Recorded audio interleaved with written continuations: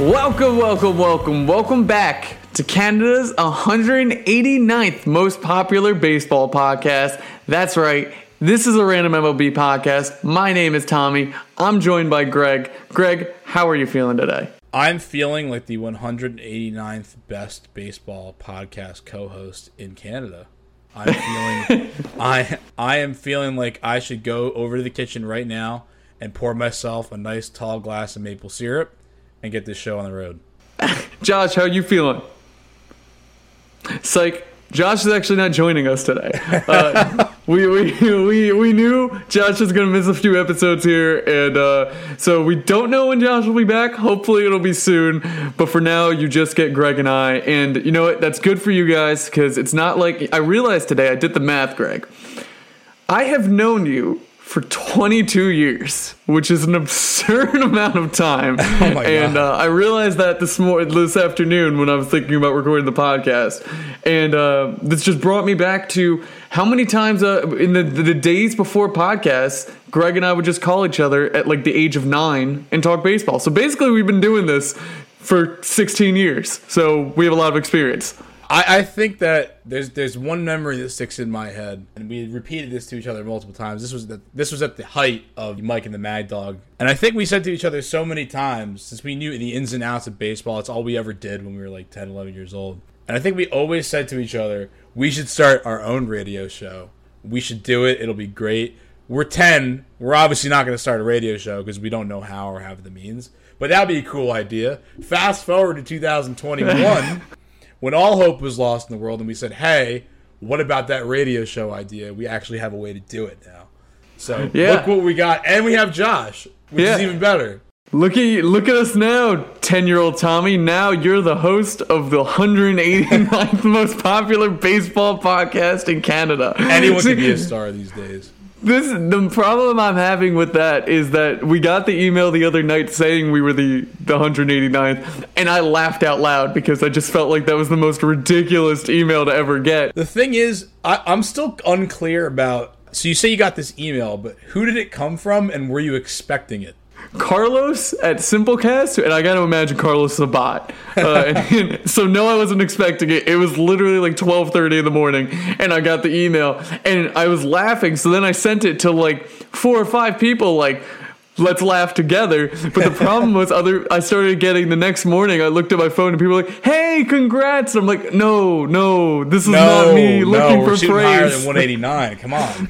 I was like, I am laughing at this, not looking for praise. But thank you. Thank you to all of my friends who were very kind and tried to make me feel better about it. That's what I said. Like, they were like, wow, that's really cool. It's so awesome. Like, guys, we have a long way to go. let's not jump on the train this early. Come on now. I just love how niche of a title that is. Not even just the 189th most popular podcast. It's 189th most popular baseball podcast in Canada.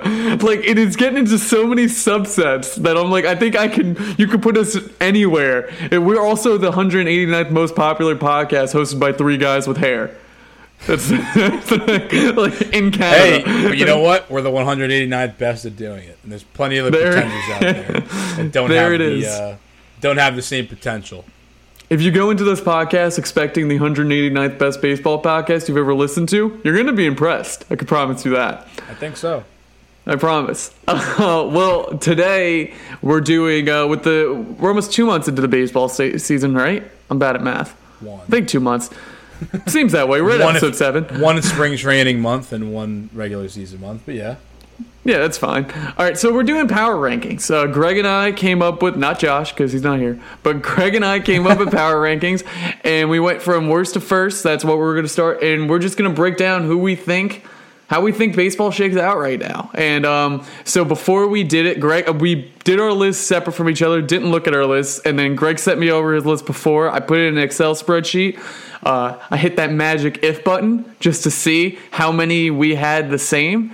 And out of 30, we only have 4 teams ranked in the same position.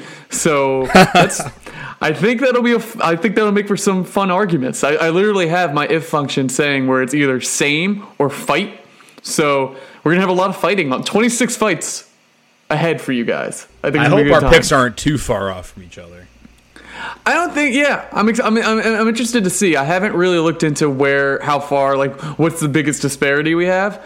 But I guess we'll get right into it, and we'll see. Greg, if you want to start off and tell me 30 to 21. 30 to 21. Now, I'll go quickly, and then I'll let you go, and then I guess we can kind of circle back together. So, yeah. At 30, dead last in my current power rankings, I have the Detroit Tigers, followed at 29 by the Colorado Rockies, Texas Rangers at 28, 27, I have the Pittsburgh Pirates, 26, I have the Baltimore Orioles, 25, Miami Marlins, 24, Chicago Cubs, 23, Minnesota Twins, 22, Atlanta Braves, and 21, the Los Angeles Angels of Anaheim. And it pains me to say it. Wow. I think we do have some disparity here. And obviously, I know if you're listening to this, it's going to be hard to like remember one list and then go back to the other. So we will do that for you. Don't worry. So I go 30. We are the same. That is one of our 4 same rankings. At 30, I have the Detroit Tigers. Oh, thank At God. 20... What, are neither of us expecting the Tigers to turn this ship around? I think they're going to win 50. They're going to win 50 games, maybe. Yeah, we'll talk about them in a minute.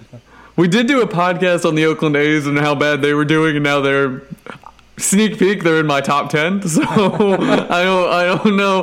Maybe we're the mush. But anyway, 30 got the Detroit Tigers, 29 the Pittsburgh Pirates, 28 the Colorado Rockies, 27 the Texas Rangers, 26 the Chicago Cubs, 25 the Miami Marlins, 24 your favorite Baltimore Orioles, 23 the Tampa Bay former Devil Rays, 22 Arizona Diamondbacks, and 21 the Washington Nationals.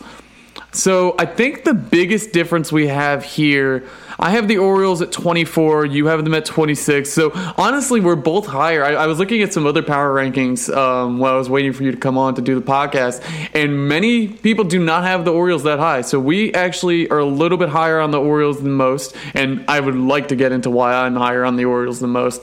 I'm trying to think where else we're bigger difference. I think you had a big difference from me with the Rays. I have the Rays way higher than that. You have them have the Rays. You have them in the bottom third. I have the Rays up at 14. We'll talk about them later, but yeah, that's a big. And one you have, and we both have the Cubs in the bottom 10, which I know the Cubs are going to blow it up, but I do think, like, if you just look at the talent on the team, you got Chris Bryant, you got Ian Happ, you got Nico Horner, who just came up, you got Javi Baez, Wilson Contreras, Kyle Hendricks, Anthony Rizzo, like Jason Hayward.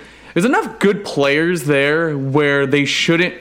I mean, for me, they're bookended by Adolis Garcia and the Texas Rangers and Jesus Aguilar and the Miami Marlins. Like, Chris Bryant and company should be. You would just think at a base level that team should be higher than where they're at. But I had no problem putting them there. Like, I could have put them lower if I really wanted to be honest.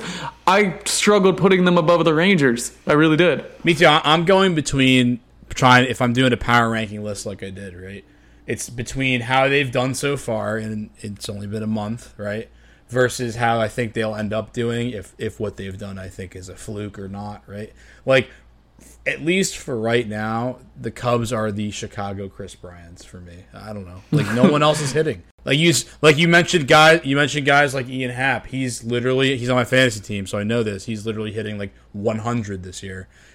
His highly touted on base percentage is non-existent.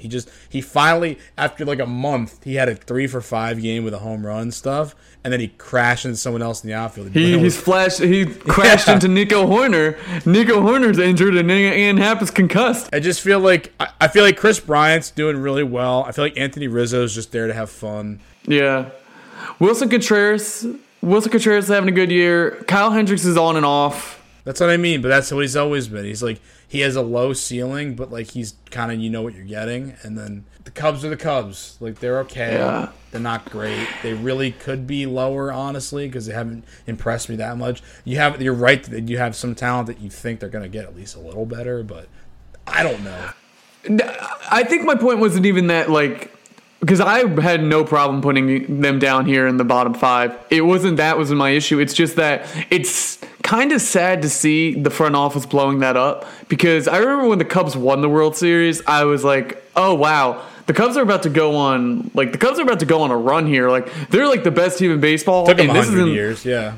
It did, but it seemed like it was like this train's not going to stop. Like, they're a good team, they're a young team, they're willing to spend. They have the best GM in baseball. Well, he was the president, best president of baseball operations in the sport. And now we're here in 2021. Theo Epstein's gone. They're gonna get rid of Chris Bryant at the trade deadline, most likely. Yeah. If you go through Rizzo, Baez, Bryant, Contreras, Hendricks, they're not all gonna be back next year. Javi Baez also looks awful. Like, it's not even like he looks good. He has not looked good at all this season. So it's not even like, if you're a Cubs fan and you're hoping that they lock up a few of these guys, I don't know if I feel comfortable. I feel weird locking up a middle infielder sometimes. It depends on who it is, but someone as inconsistent as Javi Baez, like, I was letting 2020 go for him, but he has not shown me much this season at all. I don't know, and even that offense in Chicago really isn't doing that well. And if you take Chris Bryant out of the lineup, it looks a lot worse. Like, Chris Bryant's hitting 323, 708 slugging, 10 doubles, 9 home runs, 22 RBIs. Like you said, he's going to the trade deadline. Like, he's got to be right to a contender. And honestly, he might end up in the AL. Like, he might become a DH or something, because, like, why not protect that kind of bat? And the thing with the Cubs lately is, like, they're inconsistent. They're winning a game or two here and there, but they're losing series overall. They're losing a bunch of them. Like, they're just kind of one of those teams that, like, yeah, you could see it, but they're not doing it. They're not doing anything. Now, I am happy that we do agree. Our bottom 5 is, like, kind of in different order, but the teams down there are the ones I think that belong down there.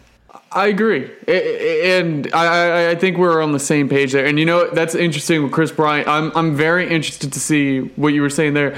I sincerely do think he'll be gone at the deadline. I think my Mets might swoop in there, because they were rumored all the offseason to get him.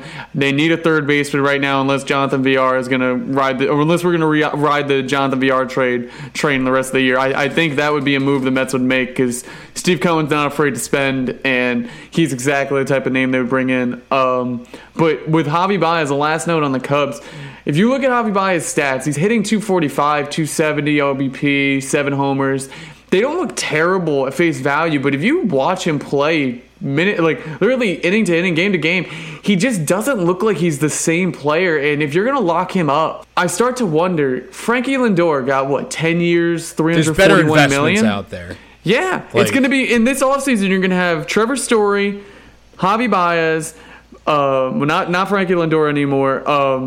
Corey Seager. Like, are you going to have to spend $20 to $30 million a year on Javi Baez? Because I don't know if I want to do that. You don't have to, because you can get much better value elsewhere. Or if you want to get a stopgap for a year and try to sign Didi Gregorius or something, and then hope your prospects can come around. They had their shot with Glaber, but maybe, who knows if he stayed there, if he would have become the world beater that everyone thought he would be. He had a good couple first years. Maybe he wouldn't be playing shortstop. Yeah, for the first couple years of the Yankees, he did great, and now he's having a little bit of a hard time. But who knows if he stayed in Chicago, if that would have all turned out differently. Yeah. Wait, where do you rank? I'm curious. If you went Trevor Story, Corey Seager, Javi Baez, Carlos Correa, I think that's all the free agent shortstops we're going to have this offseason. Let me just double check really that order quick. That you just said, honestly. Yeah. So Javi Baez, Carlos Correa, Corey Seager, Trevor Story. How do you rank that 1 to 4? Story, number 1. Yeah, and I agree. Seager, definitely Story. Honestly, what you said before, Story, Seager, I guess Baez, and then Correa, because I'm not sold on Correa. I think he's I think he's a little bit having some trouble down there. I honestly think I'd rather have Correa, because I think Correa is I kind of know what I'm getting with Correa. He's moving off short. You'll probably move him off short in due time. But I think I know what I'm getting. Whereas Javi Baez, if Javi Baez hits 200 next year, that's feasible. If Javi Baez hits 300 next year, that's feasible. I don't know if I want to make an investment like that into somebody like Javi Baez. So that's concerning. But you've been trying to move off the Cubs. Let's move off the Cubs. But I was going to say, I'm glad we agree on number 30 with the Tigers. I feel bad, but Jesus, negative 62 run differential through 30 games. That's more than double any other team in the MLB. We didn't see this coming, but it's still, you don't want to see teams do that bad. They were They had recently had a 5-game losing streak where they were outscored 32-5. That's not good. The next Paul O'Neill, Akil Baddoo, he's falling off. He's slumping. He's a kid. He's gonna take some time to develop, and they know that, and everyone knows that. The Tigers aren't ready to go right now, but like. I don't really see anything bright about the team. Like, maybe you could say, okay, Jose Urena, if he pitches okay through the All-Star break, maybe he'll get them some prospect or something. Yeah, I don't know. That's what I would think. If you're going to sell him, you sell him now because he's like 35. He's one of those guys. I had a few guys like shortlisted for a team later on down the list of. It'll probably come up a couple times. Teams looking for pitchers at the deadline and who's going to be available. If Jose Urena is pitching like he's pitching right now, you can actually get a legitimate asset for him at the trade deadline from a desperate team. So I agree with you. If I'm a Tigers fan, I'm just hoping as many of the players you have here, whether it's Jose Urena, whether it's Spencer, he's hurt. Whether it's honestly, that's the problem. I can't even name enough Tigers that would have value. I don't really know. Victor Reyes can't hit. You can't even trade Miguel Cabrera because like he's not even doing his contract's awful, and his contract is terrible. Nobody would ever want it. Like it looked good when they signed him, but then obviously I think he made good on his contract and then some. But right now you do that 10 times out of 10. Yeah. But you get rid of Dave Dombrowski, and this is what happens. Dave Dombrowski wins now, and then it's going to blow up. If you're a Nico Goodrum can't hit, but he could field, and he could play multiple positions, so maybe someone needs that. But you're not going to get a legitimate asset for him. Like their power right now is coming from Wilson Ramos every other week. He's another guy. If you have enough injuries, maybe a team that we'll talk about. I know we will talk about the Braves. Maybe they look into Wilson Ramos at the deadline. But he's only hitting like 200, and he has like 6 home runs, but you got them all in the first week and a half. Like it's bleak. Is he better than Alex Jackson though? If you could get him for nothing, because I assume you're not going to have to pay much to get him. I guess, but what do the Tigers get back for that? That's the thing. It's too late. It'd be too late for the Braves to be looking for a catcher at the deadline. They kind of need one now because Darno's not coming back till like September.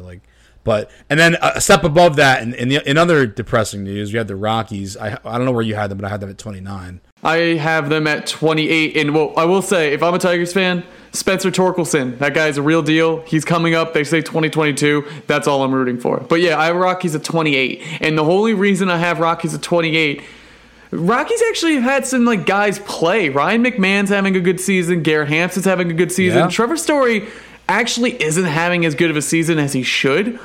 But that bat's going to come around. So that's when I was doing this. I was like, John Gray's having a good year. Their bullpen's a mess, but the team's a mess. And you know what? I think you might laugh at this. That I was debating having them it was them and the Pirates. I had them at 29 and 28. And I was like, what is the difference between these two teams? Because long term, one major factor I try to put in is are you playing competitive baseball? The Cubs fell because there's many games where I watch the Cubs. I'm like, they are not playing competitive baseball. The Rangers I almost took the Rangers over the Cubs because they just win 3 out of 4 against the Red Sox.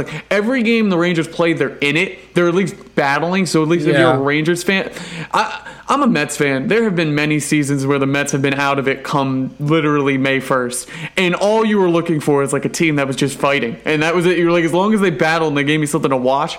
So a team like the Rangers, a team like the Rockies, and even the Pirates, that gave me something when I was ranking them. But to answer your question of the Rockies, the reason I put them above the Pirates was their GM resigned. And I'm like, well, he's terrible. So after watching the Nolan Arenado deal, that's addition by subtraction. That's so my first note. I didn't make that many notes for each team, but I have a little bit for the teams that I picked. And my first note is GM step down. If you're this bad, might as well tell everyone else you're giving up. It's not it's good for the Rockies overall, but it's still just a sad state of affairs, right? It's May 4th, and he's like, have fun with this garbage roster, and he's it's his fault, but mostly. If I'm a Rockies fan, I hated what they got back for Nolan Arenado. So the fact that guy's gone, I'm good with it. No, I agree, and that's good, but that doesn't make the Rockies any better right now. No, the only reason I kind of agree with you, the only reason I didn't have them last is because I've seen them hit. They're hitting a little bit. Charlie Blackmon hasn't, but he's coming around. He'll be fine. You got the guys who are supposed to hit aren't hitting, and the guys who were kind of surprises are, which usually is a good it's a good indicator that recipe. they'll be back. And like they're under the, instead of the Mendoza line, I'll call it the Coors Field line. Like eventually the fact that they play at Coors Field is going to bring their averages up. Like, and even today, like they were playing the Giants and they got a 10 spot up against them in the first inning. They already got 4 runs back right away. Like they're scrappy. I like the Rockies. I have a soft spot for them. That doesn't mean they're any good, but their hitting's okay. And unfortunately, their pitching is not. Gray is the only pitcher that's anywhere close to being good, and he has like a 3.50 ERA. Outside of John Gray, they're doing nothing pitching wise. Daniel Bard just lost the closing job. I think if I'm a Rockies fan, you're hoping Michael Givens. I'm assuming they're going to put Michael Givens in that closing spot. He had some nice seasons there for the Baltimore for a little bit there, and it's similar to what we were talking about with the Tigers. I think if you're a Rockies fan, you're hoping Michael Givens gives you something where you could deal. And that's like a legitimate, you probably can get a legitimate prospect. If he's dealing at the deadline, teams always need bullpen arms, and you'll get better value for him than you probably would a now. little bit. See, this is where I'd like to go from here, because then you still have teams that this year's a wash for the Texas Rangers, but like you can at least, again, point to something that's a little better about them than I feel like for the exactly. Tigers. For example, I think that up the middle with Isaiah Falefa and Nick Solak. Kiner Falefa? I like Kiner Falefa. Hit that up the middle infield right there. I think I like those two. Like Falefa's doing. I really like Kiner Falefa. And then you know what? If we're gonna keep talking about trade deadline targets, Kyle Gibson, if he keeps pitching like that, he's gone. That's good for the Rangers overall. Just not this year. It is. They're just gonna win 60 games this year, and that's it. Any team down here, I think you're hoping from 26 to 30. I think.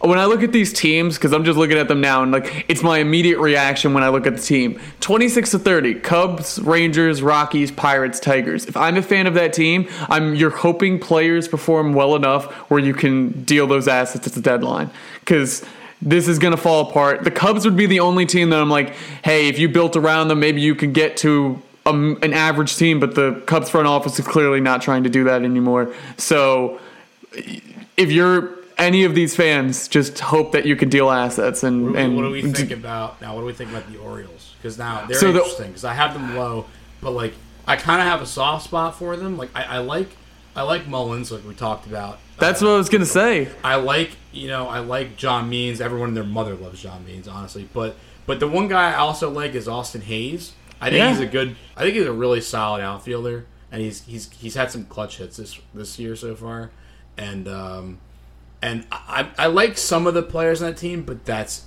it. I don't know I don't really see a path forward for them.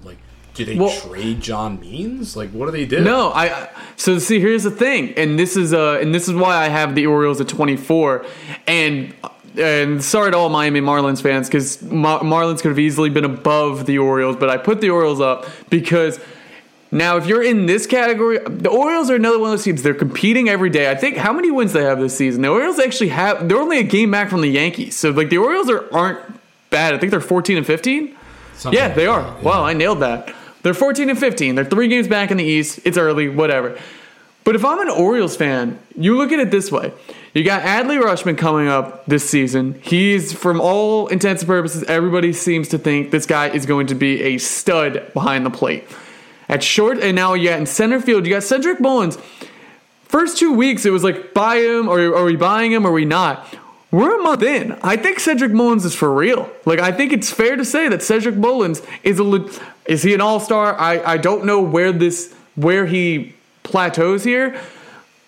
I don't think he probably comes up as an all-star, but if you can have someone, Cedric Mullins, now you have a piece that's plus defender, can hit. He's hitting 330 right now, plus speed, and now he's your top of the lineup bat.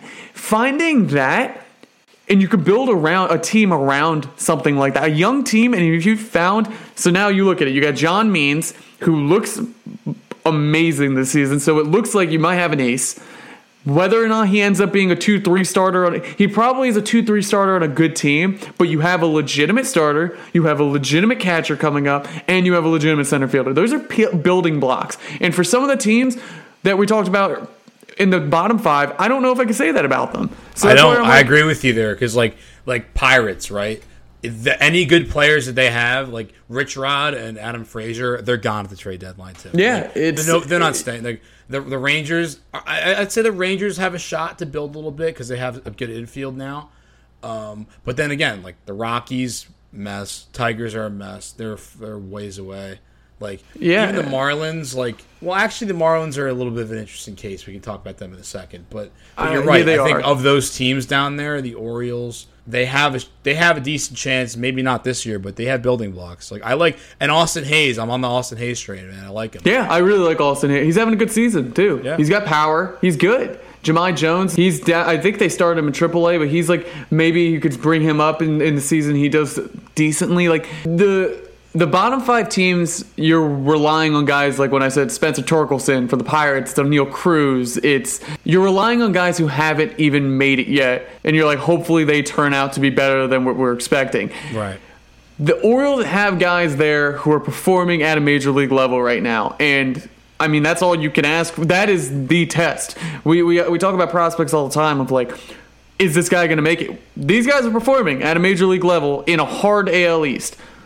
That's all I need to see. That's all I need to. That's why I know Cedric Mullins is for real. That's why I know John Means is for real. John Means is not pitching against Detroit. He's not pitching against the Pirates. John Means is taking on the Blue Jays, the Yankees, the Red Sox, even the Rays. These are legitimate lineups, and I'm all for what the Orioles are doing right now. I know you're seeing a game soon. I'm going to a game soon. I'm excited to go to Camden Yards and watch them. They're one of those teams. They're a gritty team. They're fighting. They're in every game, and they're a fun team to watch. I like watching them. That is the best road record in the MLB. Is it the Baltimore Orioles? 10-5. They're one of those teams. I can honestly sometimes, this is not a point that really makes any difference, I think, for most people, but like I can tell which teams are performing better by like at the end of the night when I'm playing Xbox, which team am I putting on my iPad just to like have in the background. And like the past 2 weeks, I'm watching a lot of Orioles games because they're fun to watch. Like they're fun. They're a fun team to watch. I'm in they on are them. A very interesting case, and I want to see what happens with them this year. They have a lot of good pieces in place. I like them. You know who else I feel like that way about? Honestly, and it might sound a little weird, but I think that way about Miami. Like I do too. I have Miami low, obviously for how they've started, because obviously their offense has not been up to par. But of the teams down here, if any of these teams are going to do anything that are going to be lower teams that like come up at the end of the season, they're probably have one of the best chances to, because they're in the NL East, which is wide open, and now they might be better teams, but I honestly think the whole division's been underperforming. It has been. It's been a mess. It's been hard. Been a mess. But you know what? Miami is not healthy. They don't have Starling Marte. They don't have Jazz Chisholm. They don't have Jorge Alfaro. They don't have Brian Anderson. Like they're all hurt. Yeah. I think that Miami is going to be one of those teams we look back. If we do this again in like 3 months or 2 months, like All-Star game, right? Who's where the power rankings sitting then? I think Marlins are going up. I think Orioles might go up. Like, when I did mine, I really wanted to put the Orioles and the Marlins above the Rays because it's exactly what you're saying. If you're listening to this podcast, you follow at Random MLB Stars, and if you don't, please follow at Random MLB Stars. You would have seen me post a couple weeks ago Jazz Chisholm and a Rookie of the Year season because he was that good. Like he's legitimate. That's a legitimate piece. That guy can hit. He can run. He can field. Like Jazz Chisholm is someone that if you're Marlins fans, and I know a few Marlins fans, they're excited about him. Trevor Rogers, that guy is dealing, like legitimately dealing. I know there is no mistake in fantasy baseball that I've made this season that I'm more mad about. That I picked up Trevor Rogers, dropped him after his first start because I thought I can sub in a spot start to get myself to like an inning cap and then go get him again, and someone picked him up, and I am very bitter about it because that guy is legitimate. It's not, and again, it's the same argument I just made with John Means. He's not pitching against nonsense. He's pitching against the Phillies, the Mets, the Braves. Like, whether or not you like the Phillies, whether or not you like the Braves or the Mets, it doesn't matter. These are good in the Nationals. You can't deny there's good players on these teams. Yep. So he's not pitching against nothing, and I really like. You got pieces when you're at the Marlins. Like you said, Starling Marte is a proven piece. There's Brian Anderson's a good player. Like there's a lot to like. Jesus Aguilar is hitting the hell out of the ball right now. I don't even like really is. I think he might be back to his 2019 form. So who knows? I like what the Marlins are doing a lot. And then just to round out the bottom 10 for me, towards the top of this list, those that I thought like just kind of slipped below the middle of the pack. I have the Twins down here because, I mean, they had a brutal stretch. Like, they were 2-13 for 15 games. Like, that's rough. Like, the whole offense right now, up until, like, I would honestly say, like, last week, was Byron Buxton and Nelson Cruz. It is. And that's about it. And you know what? Alex Kirilloff is going to help out a lot. Like, he just hit 4 home runs against Kansas City. Like, he's going to be nice for them. I love Alex Kirilloff. Alex Kirilloff is legit. I like him a lot. I hope the Twins will be better than what they're showing right now, but if you ask me to power rank them on May 4th, that's what happens. Like, they're not that high up. The Braves, I feel like, unfortunately, aren't trending in the right direction. I had them at 22. You know, the pitching's been suspect. Like, you can't really trust Charlie Morton right now. Drew Smiley's having a tough time. And then, obviously, we talked about it a couple times, but, you know, Darno, they lose their catcher. He's on the IL 60 because he broke his thumb or something. And my fantasy team also put him on the IL 60. I should have known. That's breaking. That's breaking news. Breaking news. Travis d'Arnaud is on my injured list. But it's just like they are higher than those other teams right now because they just are too. You would think they're too good to be this bad, but I don't even think they're going to get that much better if they even do. Like, and then the pick that pained me the most here was the Angels. I had them all the way down here at 21. Obviously, a surprise to those who have followed our podcast, as I've been singing the praises of the Los Angeles Angels of Anaheim up to this point. But you know what? It's not panic mode. It's early. All hope is not lost. But at the same time, they need to get their stuff together. Like, Dylan Bundy's a champ, but the rest of the pitching's not where it needs to be. I know Tommy said it 50 times, but you know what? I still have faith. It's not over yet. Like, here and there, they still have these games where they find ways to win. They're in a tough division, especially with the starts that Mariners and Athletics got off to, and the Astros are roaring back. It's going to be tough, but they have good enough pieces, and their lineup is nice that they're going to stay in the mix. I don't think it's over for the Angels, but they got to be careful. So, what makes me nauseous is the fact that I have the Angels ranked higher than you. This is a sneak peek, and I have the Angels at 16, and I think it's because I've fought with you so long that I'm starting to get higher on their players than I really am. Because I agree, the rotation's terrible, but I sat there and I was like, okay, Ohtani's hitting, like legit hitting, not like, oh, he's okay, but Ohtani's hitting. Trout's hitting like 600. Trout's hitting. Rendon's healthy again. I was like, all right, that's enough for me to keep you in the top 20 because those are 3 like legitimate best players in baseball. I could put you in the top 20 on there alone. David Fletcher's doing what David Fletcher does. Like, Dylan Bundy's pitching. Nobody else is. And I'm like, okay, because I viewed it as this. Their bullpen's meh. Their rotation's meh. But they're not as bad as they seem. They're bad. But they're a mediocre rotation. It's a mediocre bullpen. Right now, if you look at their stats, it's a bad rotation. So when that regresses back to the mean and they're a mediocre team, they're right where I think they are, which is where I have them at that between that 20 to 15 range. I have them at 16. With their bats, I think that's where they'll end up, and that's why I have them there. But I actually wasn't as low on them as you were because I kind of expect them to be bad. So it's almost like I expect them to get a little bit better because I'm like, they're not this bad. They're bad, but they're not this bad. I see it, and that's why I'm saying I'm just staying cautious with my ranking because I want to really try and reflect as realistic as I possibly can to what's happening right now, as well as where I think they'll go. It's too early to tell, so I gotta put them lower. But if you want, we can move over. Well, no, but I think before we go into the next 10, I think what we'll do is before we take a break and then go to the next 10, there are 2 teams that I noticed on here that I do want to talk about really quick. Well, 3 really quick. I can talk about the third one next section. 2 really quick is the Nationals. We both have at 20. You have them at 20 and I have them at 21. And I think we're probably on the same train here of like, I kind of think the Nationals window is closed. I love what Trey Turner's doing this season. Soto's healthy now. But, I mean, as we sit today, the Nats they're still, it's weird that they're leading the NL East and we have them at 20 and 21, but I think it's just because a 500 team is exactly where I see them at the end of the season, and I don't. It's either going to get worse, it won't get better than that, and they're overachieving. That's why, like I have my first note here is that I would have ranked them lower a week ago. They started, Patrick Corbin came around. They had a little more good pitching lately. They've had a lot to overcome. They overcame COVID beginning of the year. Again, Soto's coming back. You just said it. They're still in first place technically right now, and we know how much that actually means, right? Because the NL East, all the teams will be alive. I have them higher than the Braves and the Marlins, but I mean, like you said, the window's closing. They probably won't get much higher than like 16 or 15 throughout the rest of the year. Well, let's put it at a fundamental level here. They're being outscored over the course of the season, which is, I don't need to be a mathematician to tell you that that's probably not going to hold up over the course of the season. I also I'm not Nostradamus, but I don't think Josh Harrison is going to hit 361 for the rest of the season. I feel like that might fall off.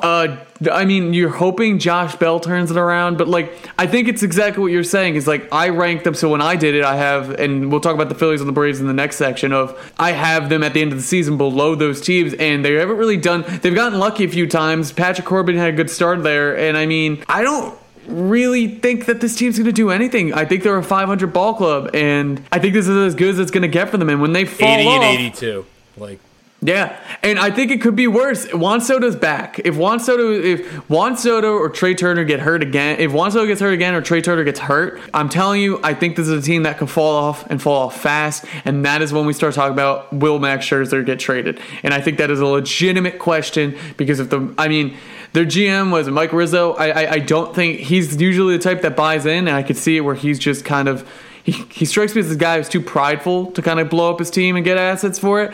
But I have to wonder they already know they've overpaid Patrick Corbin. I think anyone could tell you they've done that. Strasburg still isn't pitching, so I think we could say that contract probably wasn't that great.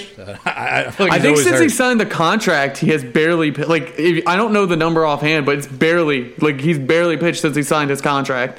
So it's come to a point where I'm like, if you're doing that and you see Max Scherzer walking at the end of the year, the Nationals fans, you have to know you're not paying Max Scherzer. I would assume you're not going to pay Max Scherzer. So if that's the case, why wouldn't you trade him? I think that would be a question. Trade him to the Yankees, man. That would be interesting, wouldn't it? Who needs starting pitching more than the Yankees? No, right, you know what? My dream would be Max Scherzer in Toronto. The Toronto needs pitching. Be scary. Toronto's good. If they got Max Scherzer. It's my dream is Max Scherzer in Toronto. Oh yeah.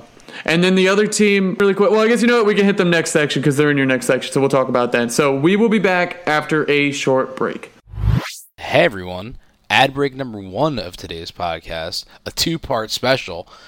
Greg here with all of our sponsors, which is currently 0, but want to give a shout out to Dustin, who does all of our music for the podcast. Check out his project Paste, anywhere you get your music from.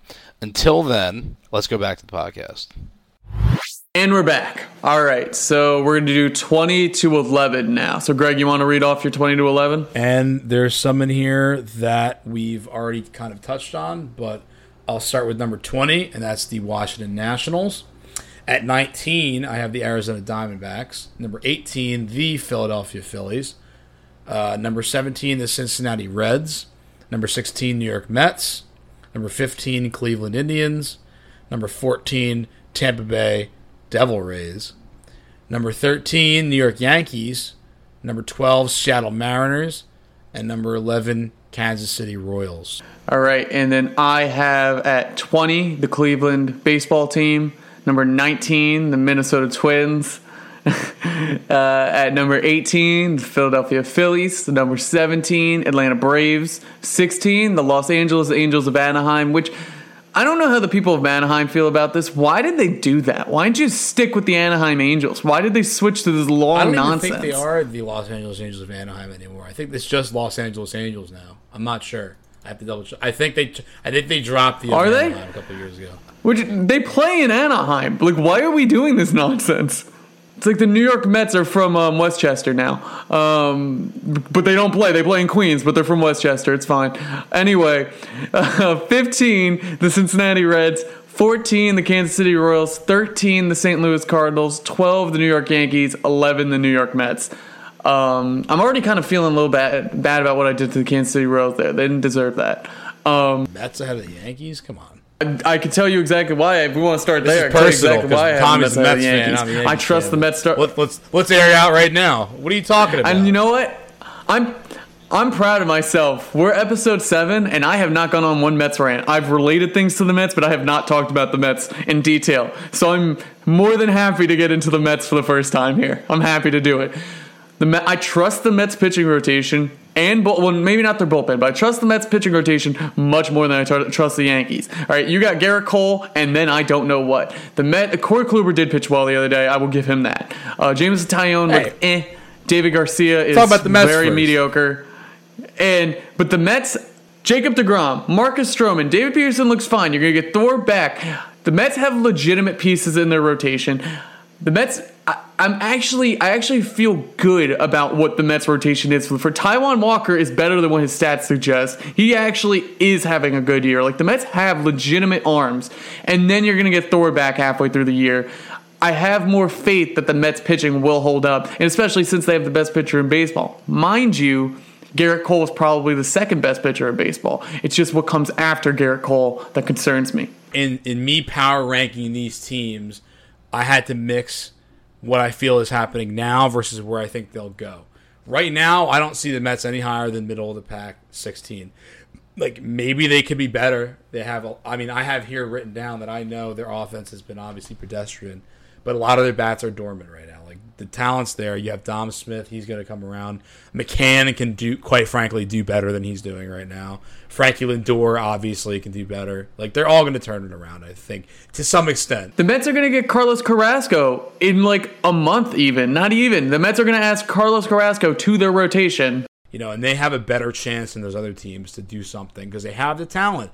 But it's up to the Mets to do something with that talent. And then, again, Syndergaard's coming back. Do we know how Syndergaard is going to do? How many times does Syndergaard have to get hurt before we know? Well, so here's the thing. I agree. I'm with you on that. But now the Mets are in a spot where you got Jacob deGrom, Marcus Stroman, Carlos Carrasco, Taijuan Walker, David Peterson, Noah Syndergaard. Those would be 6 pitchers. So you can either go through a 6-man rotation, or if really the question is David Peterson performing? If David Peterson is pitching at a decent level, his ERA is 4.8, I think, right now. But, like, he looks better when you're watching him pitch than what you're seeing. If David Peterson, when you're getting to, because I assume Syndergaard will probably go back around the All-Star break. If David Peterson's pitching, I think what better way to get Syndergaard back from the IL than throwing him in the bullpen and stretching him out that way, because he's just going to throw heat. So then you have, and that's another thing I like about the Mets bull. I'm not part of the Edwin Diaz fan club. I don't ever really feel that comfortable with Edwin Diaz. But he's still a top-tier closer in baseball. Trevor May is a top-tier setup man. Seth Lugo is going to come back. Dylan Betances is too hurt. Jairus Familia is fine. Miguel Castro is fine. You add Syndergaard, and the Mets will probably make a run for a bullpen arm by the deadline. Like, the Mets the Mets are a good team. They're not playing well, and I think a lot of that has to do with how COVID has messed up their schedule. They missed so many games. It's on again, off again. They're doing doubleheaders left and right. I think too much of what's going on with the Mets is happening because of that. The elephant in the room that we haven't addressed is Francisco Lindor, who is just not hitting. And he looks bad when he gets up to the plate. Nothing is working right now. But I don't think that is I think it's hard. Everybody, and this is where I almost hate being a Mets fan when I go on Twitter or Instagram and I watch other Mets fans say, waste of money. Look, 10 That's years, ridiculous. look at this waste of money. And try and say, like, it's ridiculous. And they try and compare this to, like, the Wilpon era. And I'm like, have you forgotten what it was like literally 7 months ago? Like, how this wasn't even a pipe dream? Like, to think that Francisco Lindor isn't going to turn it around is absurd. And also, his defense is better than anything the Mets have thrown out there. And I don't even know how long. I agree with you. Like, listen, I have the Mets at 16 because I feel like you said all these valid points about reasons they may have struggled so far this year. But they're not, I don't think they're at number 11. I think that they've struggled a little bit. So they're 16, right? Those people aren't hitting. But I agree with you. They're going to turn it around. Look, I have them listed as the highest of the NL East teams in my power rankings for a reason. I think of any of them, they have probably the best shot to go and win the division because they have the best talent. But I don't know if they're I agree. I think they're 100% better than the Yankees right now. The Yankees, they got off to also not a great start, obviously, because their starting pitching wasn't holding up at all. But we have to reflect reality, and you watch what happens the last couple of weeks and how things can change, right? They split with the Orioles. They finally swept someone. Obviously, it was just the Tigers, but They're creating a lot of momentum this way. First of all, let's not forget my home run derby champion, Don Carlos Stanton. Literally in the last 7 days, I want to pull up the exact the artist formerly known as Mike Bananas right now. John Carlos Stanton in his last 7 days has a 522 batting average. 522. He has 12 hits and 23 at bats. He is going bananas. And couple that with the fact that we got some really good. We had a 2-hit shutout from Corey Kluber. We had Domingo Germán toss 7 strong.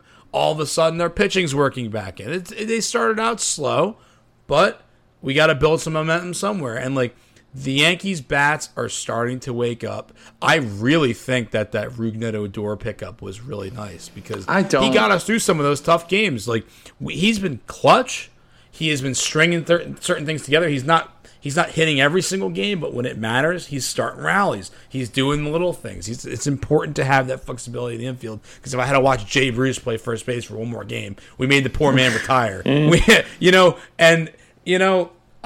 I hate this argument that people have about the Yankees where we start winning games consistently because all of a sudden we're hitting home runs again, and everyone's like, the Yankees live and die by the long ball. You know what? They're the Bronx Bombers. That's how it goes. We've had a lot of success where we just hit a lot of home runs. And you know what? If you win games 9-2, then guess what? It works. We've won plenty of games this way for years and years and years. This team is going to be fine. If we have a lot of power, so be it. If that's how we're going to score our runs, so be it. Maybe if Clint Frazier's of the world started hitting more consistently, they could hit doubles in the gap, and then you guys can shut up about all Yankees do is hit home runs. The problem isn't the Yankees lineup. The Yankees lineup is fine. If Aaron Judge stays healthy, if Giancarlo stays healthy, if Clint Frazier, I'm saying if a million times, if Clint Frazier starts hitting, I don't even know. A Rougned Odor, whatever. Whatever you get from him is a plus. I sincerely don't think he's better than what Jonathan Villar is giving to the Mets, and it's good, but he's not someone I want to be. I'm just saying naming. It's all he these should nice be in the pieces first coming paragraph together, of things that are going right for the Yankees. It should not be Rougned Odor. He should not be there. The Yankees should be doing my issue with the Yankees isn't even the lineup, so I'm not going to go pick that apart. My issue with the Yankees is their rotation and it's their bullpen. They can't pitch. Behind Garrett Cole, we get one good start out of Corey Kluber, and you're like, is he back? You don't know. It's too much of a question. You're relying on Jordan Montgomery. You're relying on Domingo Germán, and like we talked about a few podcasts ago, and his love for the long ball. It's just he's a home run pitcher, but you know what? When he's on, he is dominant. He literally had he was 17-3. Is he gonna be? He has a lot of strikeouts and But if he ramps back up to even half of what he was behind Cole, and if Kluber can hold it together, those three right there are fine. We can definitely go out the deadline against somebody. Luke Voigt is coming back. Don't forget about him. He's going to change the dynamic of that lineup too, because then you have somebody that, whether he's going to hit or not, walks a lot. He has a really good eye. And he's going to help the middle of that lineup even more. So all of a sudden, your top producers are starting to see. Well, don't get me wrong here. I have the Yankees at 12. I don't think the Yankees are a bad team. It's just I just think they're They're not performing at the level I thought they were going to be. And now I'm not sure. Is Zach Britton coming back this year? I know he's hurt. Is he done? I don't know. It's very iffy. I think if he comes back, it's going to be for the end of the year, September or something at this point, unless something's drastically changed in the last couple of weeks. But first it was, he's going to be back soon. Then it turned into okay. So then with the Yankees, you got Zach Britton hurt. Regardless, right now you got Zach Britton hurt. You got Darren O'Day hurt. You had Justin Wilson start the season hurt. The bullpen, I think you're going to have to be... The bullpen's going to be held together by Chapman, Chad Green, and then what you get out of Darren O'Day and Justin Wilson. And I don't know how good I feel about that. The rotation's still bad enough where you're really relying on what does Luis Severino give you when he comes back from injury. And it's the same conversation we had with the Mets. But with the Mets, I think the Mets have 5 legitimate starters. I don't think the Yankees have... I'll be real. I don't think the Yankees have 3 right now. I don't feel comfortable. I feel comfortable with Garrett Cole, Corey Kluber a little bit, Jameson Taillon, maybe. Like, we're going in tiers now. There's Garrett Cole, and then we got tier 2 is Corey Kluber, where I feel fairly confident that Corey Kluber could, at his worst, be a back end of the rotation starter. At his worst, at his best, a 2-3 guy. James Italione, I'd like to think he's somewhere between a 3 to 5 guy. But then what? I don't trust Domingo Germán. I don't trust Jordan Montgomery. Luis Severino coming off of Tommy John. You want him to carry you to the... I don't think any team should rely on a guy coming back from Tommy John to carry them, because that is a rough place to be. Let's not forget here, we have the Yankees pretty much the same spot on our board. I'm just taking objection to the Mets being that much higher, like higher, almost cracking the top 10 with the way they've played so far. Like, if you told me Yankees 13, Mets 14 or something, or Mets 12 even, like, I could stomach it. But I feel like they just get there. Well, I think it's because I took a lot of this list of, like, what was my original year power rankings. Beginning of the year, I had the Mets in the top 10. Then how much did the Mets drop off from the beginning of the year till now? I am attributing a lot of what the Mets drop off was to what has happened because of COVID and how they've missed so many games. This team has not really gotten a chance to get hot. And then and we can move off the Mets and Yankees, and this is how we move off. So anyone listening here who is not from the tri-state area, who doesn't want to listen to us anymore, we will be doing it. What I did with the Mets is what I did with the Twins, who I have at 19 and you have at 23. I looked at their team and I said, okay, who's not hitting right now? Francisco Lindor, Dom Smith, James McCann. Like, these are guys who are... Pete Alonso could hit better than what he's doing right now.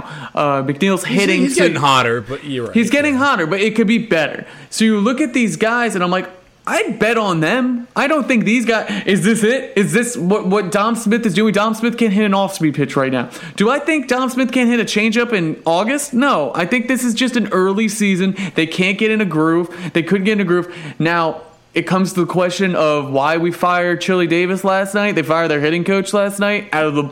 Why would you start a season with your hitting coach if you're going to fire him 23 games in because he doesn't agree with the team philosophy? What's the point, I would ask? That is, and trust me, just because I'm a Mets fan does not mean I don't insult the Mets. That's when Mets are going to Met. Because, like, why are you doing that? It's 23 games this season. The Mets lineup isn't hitting, but did we need to fire the hitting coach right now? Did we need to make a story out of it? Because now guess what you did? Francisco Lindor isn't hitting. You fire the hitting coach. Everyone's already talking about Francisco Lindor isn't hitting. Now it's, did they fire the hitting coach because Lindor isn't hitting? And now, the next month, if Lindor doesn't pick this up, now all the focus is going to be on him. Look, they fired the hitting coach. He still can't hit. And now we're getting to a point where it reminds me a lot of Beltran's first year as a Met, where he did not hit. And they killed him. They literally killed him in the press for it. Beltran turned it around, but I could go on for an hour about how many players don't. Jason Bay. Just going to leave it there. So, like, how many players don't turn it around because of the New York media? So what are we doing here? When a move like that makes no sense. A move like that makes me want to move them down my power rankings a little bit, honestly. But which seems stupid. That's all I was trying to get you to see. It's a stupid thing, like a hitting coach. Meet me in the middle. It's a stupid. I don't think I could. It's a stupid thing that the hitting coach would make me want to move them down. But even with that, I don't see the Mets lower than the 12th team in baseball. Now, if we could jump from that for a minute, there's a couple teams I have right in the middle here that are, like, for me, like, hot and cold. Yeah, and it's the opposite. It's polar opposites for what I think is hot about them, what I think is not. So when we start at 17, really quick with the Reds, right? Oh, I like it. Highest scoring offense in MLB.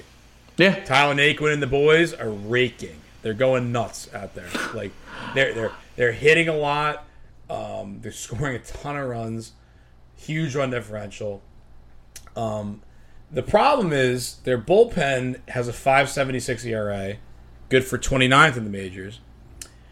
Maybe, I mean, I don't want to be that guy, but maybe trading Rachel Iglesias and Archie Brown. That was what I was going to say. Like, maybe that wasn't a great idea. That was exactly what my thought was. Maybe you're just like trading your closer by their own, like, one step forward, one step back. It's not like they're not lost forever, but they're hitting a lot, but it doesn't matter if you can't close the game out. Like they can't trust their pitching, really. But those guys, and once those bats fall cold, they're just going to meander through the season, I feel like. I think they're a couple of years from doing anything. Whereas on the flip side, I feel like the Indians have the opposite problem. They're hitting 207 as a team. They obviously have Jose Ramirez, who is. I don't understand how people keep sleeping on this guy. I don't know if you do, but like this guy is amazing. He has in a league where all you do is strike out these days. He is walking 11.9% of the time compared to striking out only 9.2% of the time. Like he is walking more than he's striking out. He's raking. He's always doing well. Shane Bieber is X Games mode, like pitching very well. You know, like the bullpen with Clace and Karinchak back there is filthy. But they're hitting other than Ramirez and like a select maybe one or two other people is Garbo. Like teams where like you would love to put them higher because their strength looks really good, but then the other side of their team is completely weighing them down. Like, you know, when we ever make merch, I think that'll be our first T-shirt. I woke up this morning and I feel like Garbo. Or Shane Bieber is X Games. But yeah, I'm about to go X Games mode. Regardless, I agree with you a lot on the Reds, and that's where if I was a Reds fan, this would make me so mad because that lineup is hitting. Castellanos looks good. Like their whole lineup looks. Yeah, their whole lineup looks really good. Like Naquin, I think he'll probably regress back to the mean, and like I don't really think that'll hold up. But you think a guy like Naquin might fall, but I don't think Suarez is going to hit 149 down the rest of the year.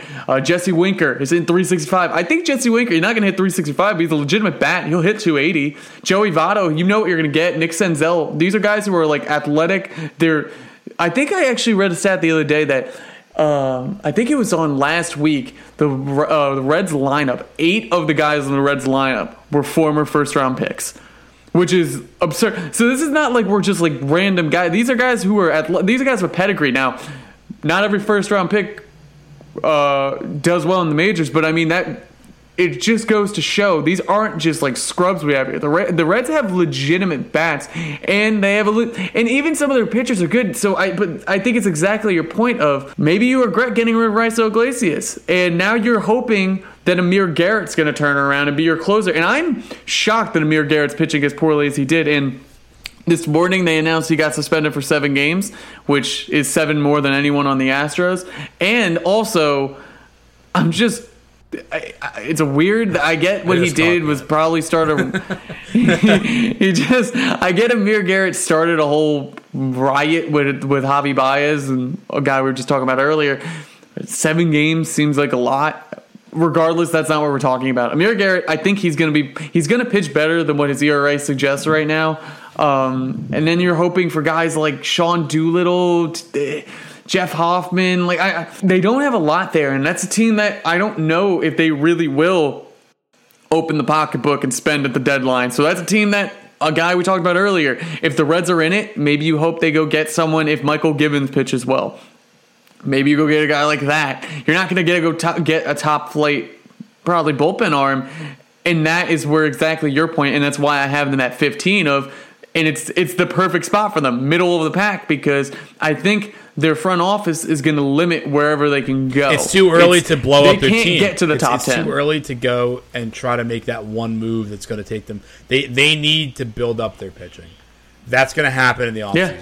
They're not going to get anything. They might get something this year. Their bats are going to come back down to earth a little bit. They're going to be good, but they're going to meander through the rest of the season. And it's going to be one of those years where we look back, and if the Reds go really good, like they explode next year, we'll say this was the precursor, and we'll look at it differently. But in the context of this year, I feel like it's just like, yeah, they're going to be good days are ahead, but we're not there yet. We're just kind of chilling right now. The only way the Reds turn it around is if they have bullpen arms that surprise you and Luis Castillo and Sonny Gray turn it around. It's the only way it's gonna happen. If I was a betting man, I would not place bets on those things happening. Yeah, I just think about how many variables I just threw at you that need to go right, and that's why I think the Reds are a middle of the pack team with the Cleveland baseball team. I think your point. It's honestly, sadly for the great state of Ohio. It's the same story. You got rid of Lindor, you got rid of Carrasco. Clearly, ownership isn't going to spend. So now you're hoping guys like you got Jose Ramirez hitting, you got Franmil Reyes hitting, got Shane Bieber going X Games on him. You got Shane Bieber hitting his Shaun White, and but the question is like, how far does this go? Does the Indians roster? Dare I said it? But Cleveland's roster saying today, where they stand today, is that a playoff team? I don't know. Is that, if it's a playoff team, if it's a wild card team, does that win? Can that team beat the Red Sox? Can that team beat the Blue Jays, Astros, A's? No, it's not. It's a hard no, and that's why I have them there. That's why I have them at where I have them. Lost 3 or 4 to the Yankees. I have them at like, come on. I have them lower than you do. I have them below, and it's exactly my point. I have them at 20, below the Twins, the Phillies, the Braves, the Angels.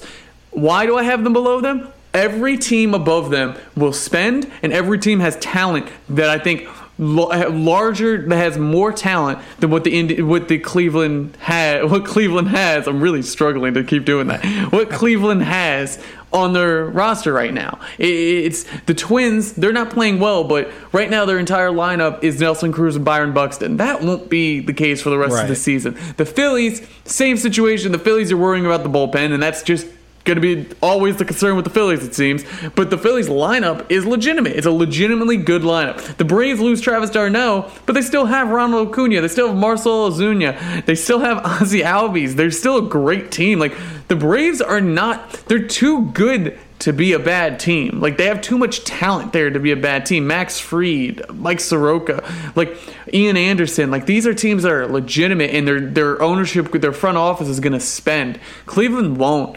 And ultimately, that's why I put them at 20, because that's where I see them at the end of the year. I'm interested to hear. They're going to fall off, and nothing's going to change. And I'm interested to hear our thoughts on the much maligned Philadelphia Phillies that we both agree on at number 18. But we might be coming at it from different angles. Because let me pull in my Philadelphia fandom for a second here and give you what it would be like to be in the mindset of a Philadelphia fan. Because I have a lot of experience being let down by the local teams around here, like the Eagles or the Sixers or the Flyers. And my first question to pose to the Phillies, who are one of the most frustrating teams in baseball every year, who the hell is playing center field for your team right now? Like, first it was Roman Quinn. Oh, now they have. Now it's Odubel, who's like 1 for 19, who arguably shouldn't be having another chance to play in baseball. Like, fun fact. Very fair. They're garbage in the outfield over there, and that's one thing. Then you have such high highs and such low lows in your starting rotation. You have Aaron Nola dealing, you have Zach Wheeler, Eflin's doing okay, and then you have our boy Vinny Velasquez, who I still, to this day, do not understand how this guy has a job in the MLB. Like, he literally every year comes out and the Phillies are like, man, you have like a 5.75 ERA, and you could be on our team. Like, this dude cannot throw a strike. I don't think I've ever seen him win a game. Like, any game I've ever watched him pitch, he's lost. Like I don't. The bullpen, as you mentioned, it's always a mess. It's just a mess. Like, Hector Neris, at best, is probably like around average. He is inconsistent, just like the rest of them. Joe Girardi and his bonehead pitching decisions holds them back. You'd think for a catcher that caught for some of the best pitchers in his era with the Yankees back in the late 90s when they started winning those championships, you'd think for a catcher he would understand pitchers a little bit better than Joe Girardi does. But he somehow continues to not understand how to manage a bullpen. Pulling guys when they're doing good, putting guys in the stupidest situations I've ever seen. Like, the best parts of the Phillies are probably the heart of their order and the top of their rotation. And those highs are high. But the lows of the Phillies are really low. Now, I have them near the Mets. The NL East, again, it's wide open. If someone's going to make a push, they have a better shot because they have Harper, they have Hoskins hitting for power, they have Real Muto, they have good bats. But they also have some bats that are going to kill rallies. They're going to have pitchers. They're going to have Nola go 6 innings strong, give up a run or two, and then the bullpen's going to come in and give up 7. Like, they're one of the most frustrating teams I've ever seen. They will continue to be that way, in my opinion. I don't know. That's why I put them at 18, because you can't write them off because they have Harper and they have some big bats, and they have Nola. But, like, for God's sakes, like, when are they going to put it? Like, we're not even asking them to be as dominant as they were when they had, like, Roy Halladay and Cliff Lee and all that pitching, right? We don't need them to do that. But, like, can they at least pretend to compete? Like, I have them at 18. I wanted to put them higher, but then I sat there and I'm like, do I trust them more than I trust the Braves? No. Do I trust them more than I trust the Angels? Probably about the same, but the Angels are playing better, I would say, right now. And I think the Angels have better pieces playing better right now, so I'm like, I can't put them above there. The Reds are hitting much better than they are and probably pitching around the same, so I'm like, okay, I can't put them above there. And then it goes to, they're not playing better than the Royals, and I can't put them above there, and that's how the Phillies fall to 18. I think the problem with the Phillies isn't, I like Alec Baum. I like Bryce Harper, JT Realmuto, Rhys Hoskins. They have legitimate bats, and it's exactly what you're saying. I like Aaron Nola, Zach Wheeler. Both of them are pitching well. Zach Eflin he's a decent 3-starter. That's a decent starter. But I think the issue you have here, and you know what? We talked about earlier of when we used to, as children, when we used to talk baseball. So this was just a preempt. Back then, we had something we used to say about I would say collectively our favorite baseball player of all time. And I think we can expand what we used to say about him to fit the Phillies. Down 2 in the 9th, who's going to save you? It's not Hector Neris. It's Willie Mopena. Yes. All right? So it's literally it. I think Hector Neris, I sat there the other night watching Hector Neris pitch against the Mets, and I'm like, well, I feel fine. Like, it's not even, he's the best pitcher in your bullpen. Archie Bradley is still good, but, like, I don't get how the Phillies haven't figured that out. I thought they did. That Conrad guy is garbage. Yeah. Like, I can't believe the Phillies figured out their bullpen. It's disgusting. Like, I really did. When the season started, I thought they figured it out, and it's just like, I look at them like, no, it's the same nonsense over and over again, and your rotation beyond Wheeler is not really inspiring. So it's like, what are we doing here? And if I'm a Phillies fan, here's the thing. If you're a Phillies fan, it's almost the worst place in baseball to be, because you're good. You're not a bad team. You're a good team, and you could win. It's just a question of, will the front office go get what you need at the deadline to win? And considering your owner was crying poor all offseason, I'm going to say they're not going to. And that's which is weird for Dombrowski, but, you know. Well, that's the thing. You're hoping that Dave Dombrowski is at least going to have some say and they could do something. But then, it's concerning to me what the owner was doing all offseason. And then he did something good, turn around and sign Realmuto. So who knows what he does. But they're the weirdest team in baseball. I think that's the best way to describe the Phillies. They're strength. They could be, and on any night, they could be the best team in baseball or they could be the worst. And if you're a Phillies fan, it's got to be the most frustrating. I went to one Phillies game 2 weeks ago, and it was the epitome of what the Phillies season is like. They got up early, they were hot, everybody's jumping up and down, everyone's excited, and then it fell apart so quickly that I don't even think anyone can. You looked around and you saw people get, like, they just got hit by Mike Tyson. They were just like, what just happened? It's like watching a Sixers game. Like, man. This all fell apart. It's like watching a Sixers game. I've been to plenty of games over there because the past couple of years, like before the last two, the tickets were really cheap. And they would be up. I was watching a Warriors-Sixers game in Philly, and the Sixers were up like 35 at halftime. I'm not kidding. The third quarter rolls around. That place is electric. I've never seen the wind exit a building so quickly. Then when the Warriors not only won the game, but won it by double digits after being down 30 at halftime.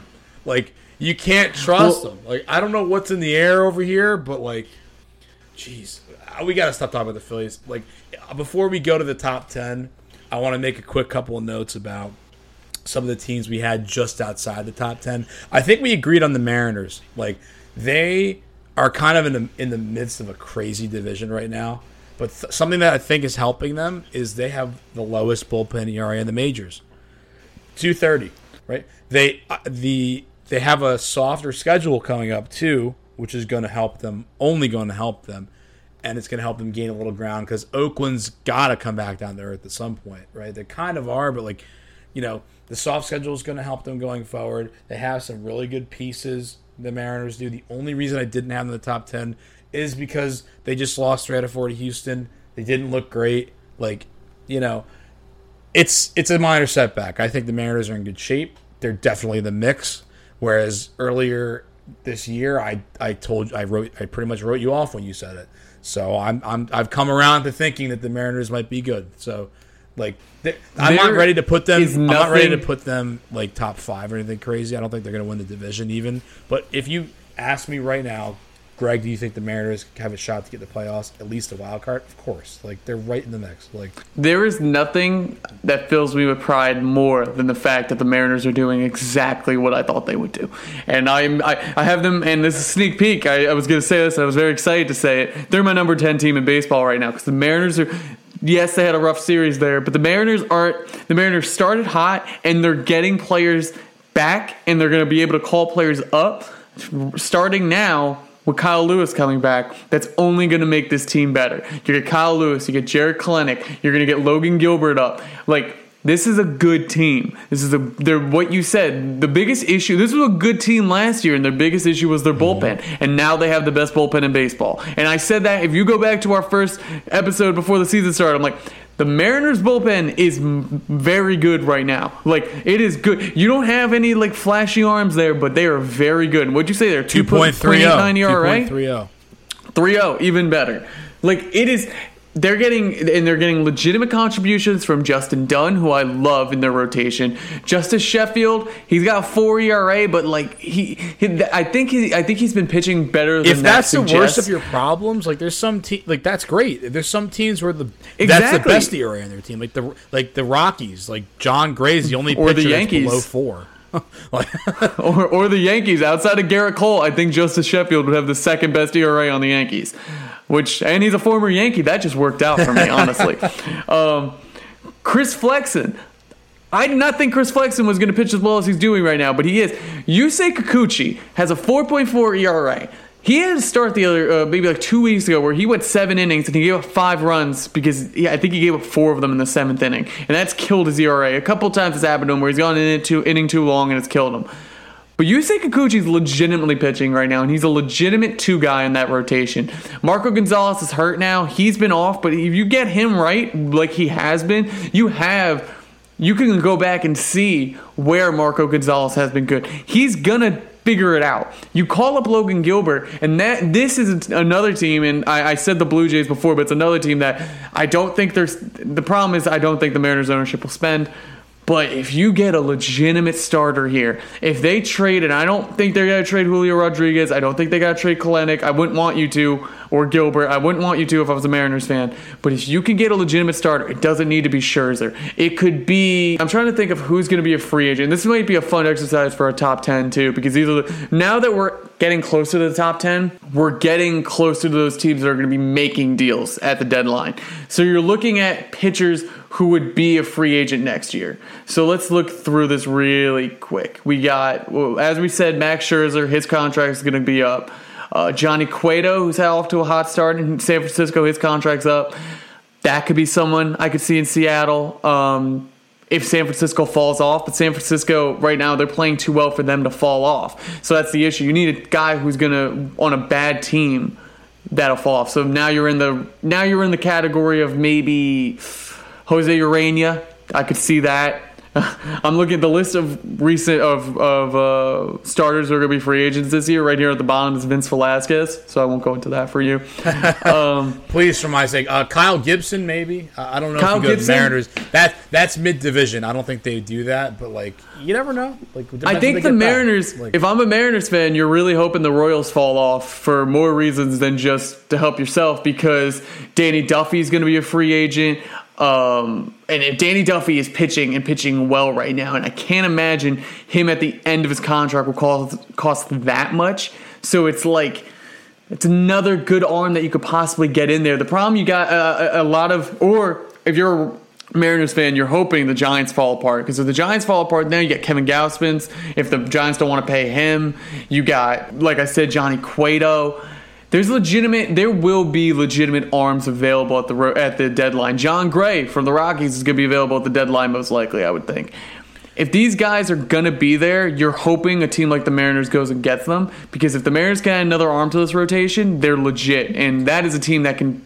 I wouldn't want to play the Mariners in a playoff series. I think that you touched on one team there that you said, the Royals. They're a very interesting case, and they're the last team I wanted to touch on before we get into the top 10.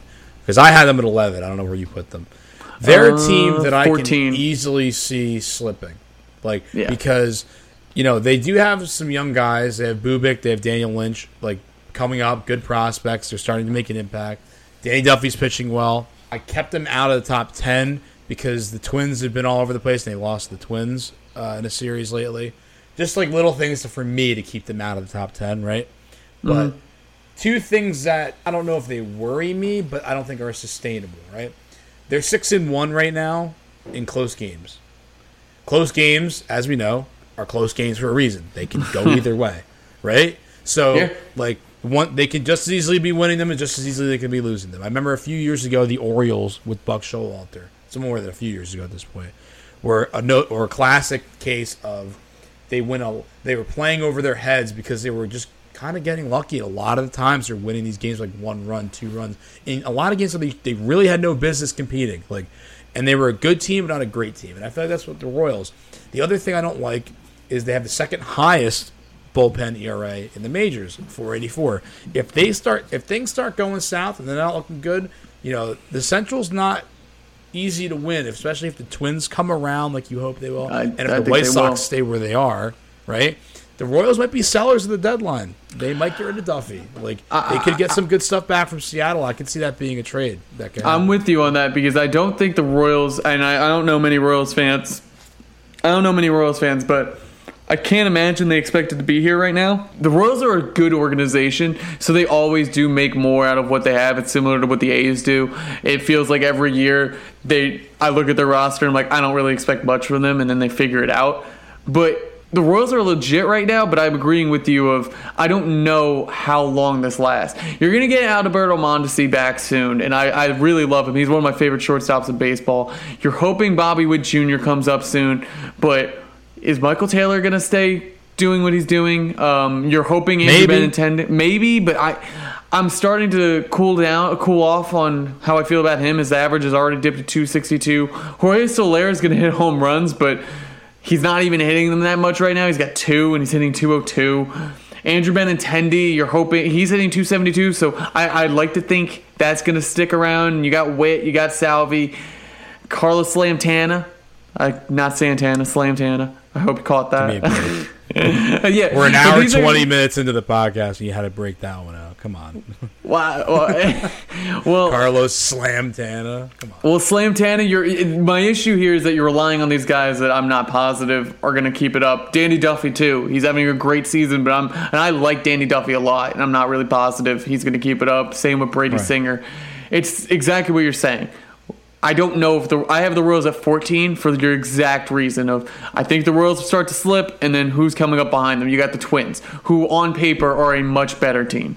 It's not even particularly close. Don't forget them either. The White Sox are hurt, but the White Sox are a little beat up. But even beat up White Sox, I think still have a better roster than the Royals do right now. And over the course of the season, I'll take my chances with them. I think I do. I think it's time for a break. I'm ready for the top 10. I was just going to say that. I agree. So we will be back after another short break, and then we'll give you our top 10. Ad break number 2. First time ever for the podcast. We have 2 ad breaks in the same podcast. And instead of shouting out our non-existent sponsors, I want to shout out you, the fans. Thanks for listening. Sometimes these podcasts go for a while, but you're sticking with us. We're at the hour 18 mark. So thanks for sticking around. Get ready for the top 10 power rankings for May coming up next, and let's get back to the podcast. And we're back with we're getting to the top 10. All right, so Greg, hit me with it. Tell me your top 10. Who goes X Games on them? Top 10. Number 10, St. Louis Cardinals. Number 9, Toronto Blue Jays. Number 8, Chicago White Sox. Number 7, the cheater Astros. Number 6, the Oakland Matt Chapmans. Number 5, the San Francisco Giants. Number 4, San Diego Padres. Number 3, the Boston Red Sox. Number 2, Milwaukee Brewers. And number 1, Los Angeles Dodgers. It makes me... Los Angeles. Of Los Angeles. Los Angeles Dodgers of Los Angeles. It makes me mad that you have the Red Sox at 3 because I put, and I will get to this in a second, the Red Sox at 4. And when I did it, I was like, good. I'm going to be able to be like really put my stance that like I believe in the Red Sox. And then you one up me. And I'm like, damn it. Like that, I thought this was like me at 4. I thought I was making a move and you one up me. So that's You probably thought it was super safe because I'm a Yankees fan, obviously. There's no way I would. Also, like 2 weeks ago, I was fighting for the Red Sox and you and Josh were like trashing me for it. And I'm like, what are we even talking about? The Red Sox are a good team, but I'm glad to see you've come around. Anyway, looking at it holistically, we have our reasons. But go with your list first, and then we'll get into something. Sure. All right, so at number 10, we have, as we just said, my Seattle Mariners. At 9, we have the Chicago White Sox. At 8, we have the Oakland A's. At 7, the San Francisco Giants. At 6, the Houston Trash Stros. That one's hard to say. At 5, we got the Toronto Blue Jays. At 4, the Boston Red Sox. At 3, the Slam Diego Padres. At 2, the Los Angeles Dodgers. And at 1, we have bark twice if you're in Milwaukee Brewers. I am very excited about that. Some stuff to talk about with the top 2. Yeah. So I think we could start. We won't start with the obvious at number 1.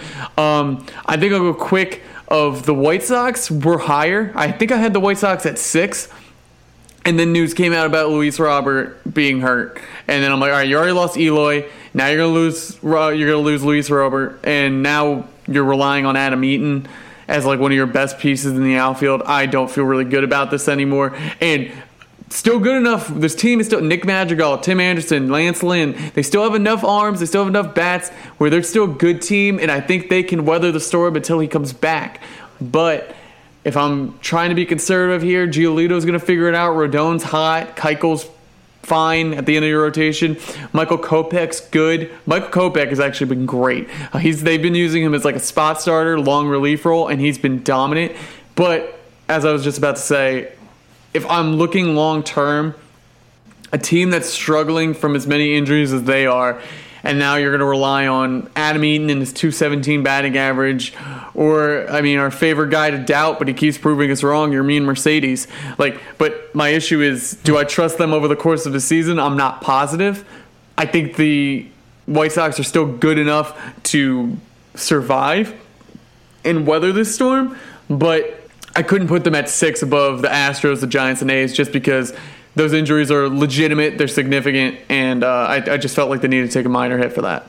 I agree with that, and that they take a minor hit for that, but I don't think this is... I don't really have any doubt that they can weather it, because honestly, they've been weathering it to this point. Yeah. Problems. And they're a classic case of a team where their 15-12 record doesn't tell you the full story. Like they could even be better than that record shows. I agree. Think that they have a lot going for them, and I think if you're not careful, they could go very far in the playoffs. They are well-rounded. They're top 10 in the MLB in both ERA and OPS, both sides of the ball. They have a plus 28 run differential. Tim Anderson is the heart of that infield. And you know what? If I'm thinking long-term, again, it's really early, but if they get to the playoffs, they can weather this storm without these players. Once they come back, forget it. And Tony La Russa gives them pedigree. I don't care. You get to the playoffs, what manager would you rather have managing your team? Tony La Russa or Joe Girardi?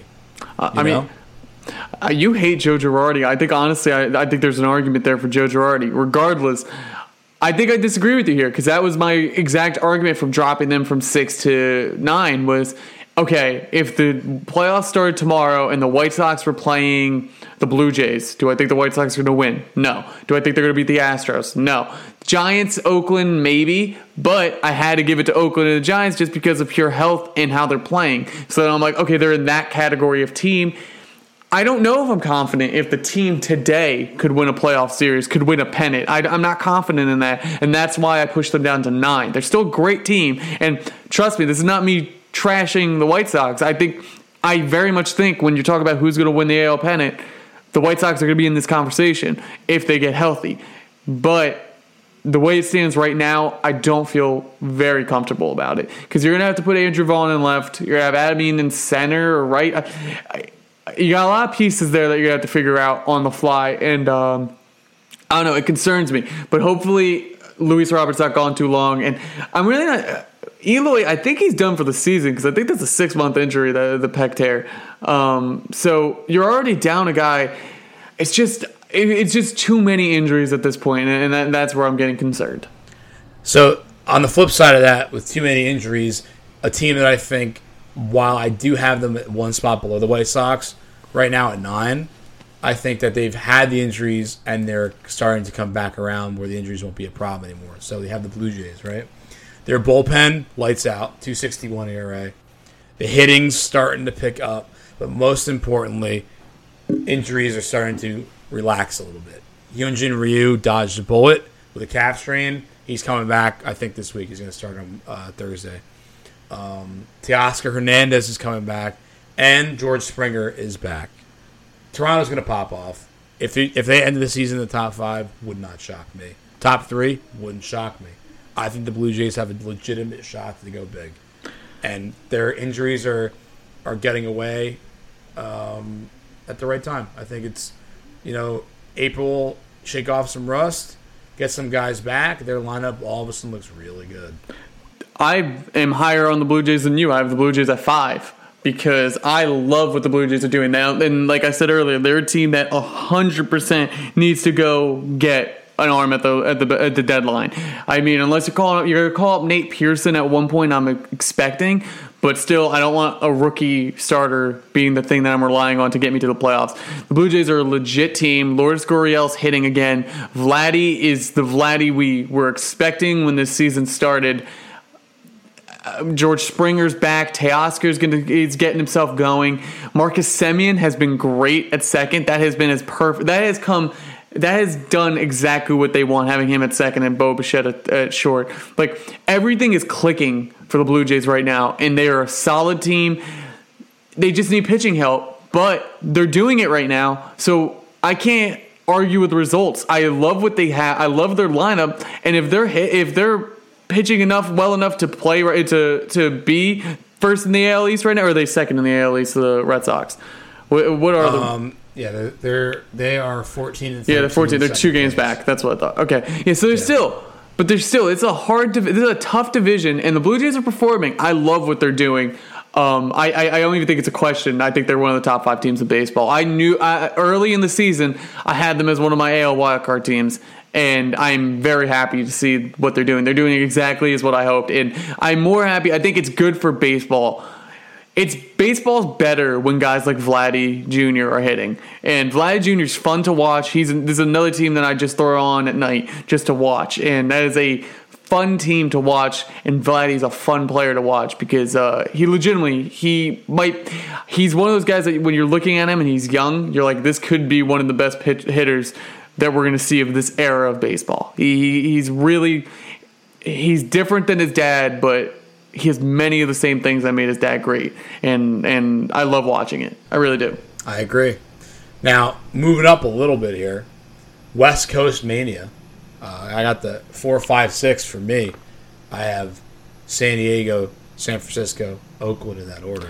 Well, you know what? If we're going to talk about the West Coast real quick, we can't go a podcast without, I just want to throw a little quick out there to who's hitting 300 over his last 7 games? I think I got my swagger back. Oh, that's Matt Chapman. That's the AL MVP campaign's coming. Matt Chapman's back, baby. Matt Chapman is hot. The A's are hot. Matt Chapman, you can't keep Matt Chapman in the corner, and he is back, and he is doing everything that I was hoping he would do, and I'm loving it. The A's are Matt Olson has a better chance to be AL MVP than Matt Chapman. That's 1 month. Matt, I would have loved the AL MVP campaign to start earlier. I've said this many times on this podcast. Actually, I've said it every episode of this podcast. However, the A's are putting it together. I won't get too much into Matt Chapman. The A's are putting it together exactly for what you're saying. Matt Olson's hitting. Ramon Laureano is doing exactly what you wanted center. WebGen.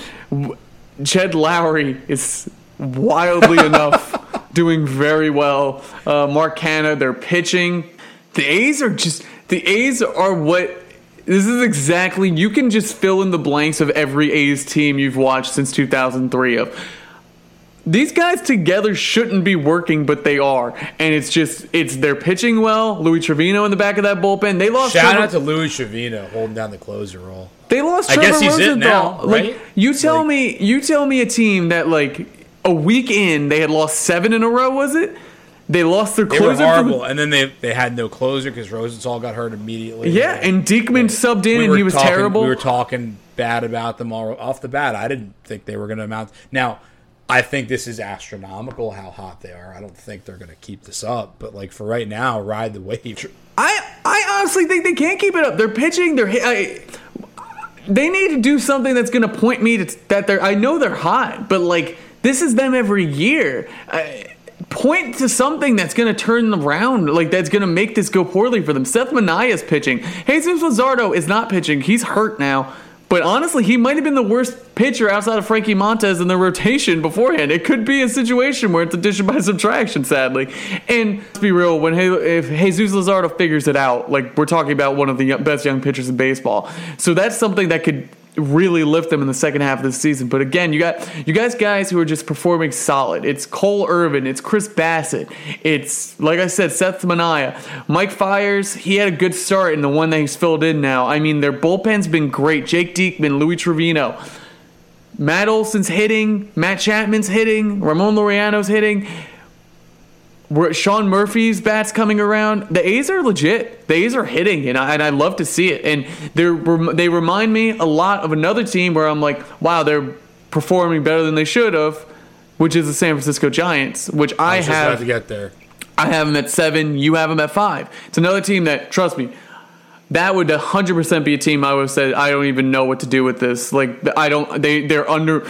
When you look at their roster in the offseason, I was like, this underwhelms me. But they're old. The hitters are old. I think preseason, if you had listened to that first podcast, I'm pretty sure I would have said, I think I had said on one of the pods, the Giants are waiting out this season so that Brand Crawford's coming off the books, and then maybe hopefully next year you get Evan Longoria off the books, and that way you can really make a splash. They're 17-11. The Giants are for real, and the Giants are another team that, and I keep bringing it up, that is a front office that spends. That's why they won all those World Series. If the Giants are in it at the deadline, the Giants are going to spend. It's not even a question. It is. Because you know what?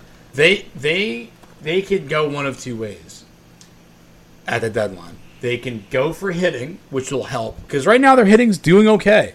You know, leading the charge, who would have thought Buster Posey was going to start hitting like he's hitting right now? It's 2012 again. Good. It's 2012 again.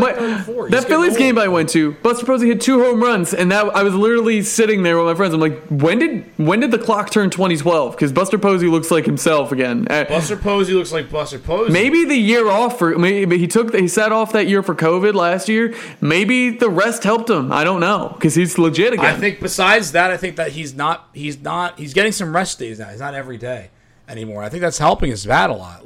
And on top of that, so if you're the Giants in this trade deadline, you can go for a bat. You can help that lineup that's doing okay, or you could just stack up on pitching because they're pitching right now. They have 3 guys that are pitching out of their minds.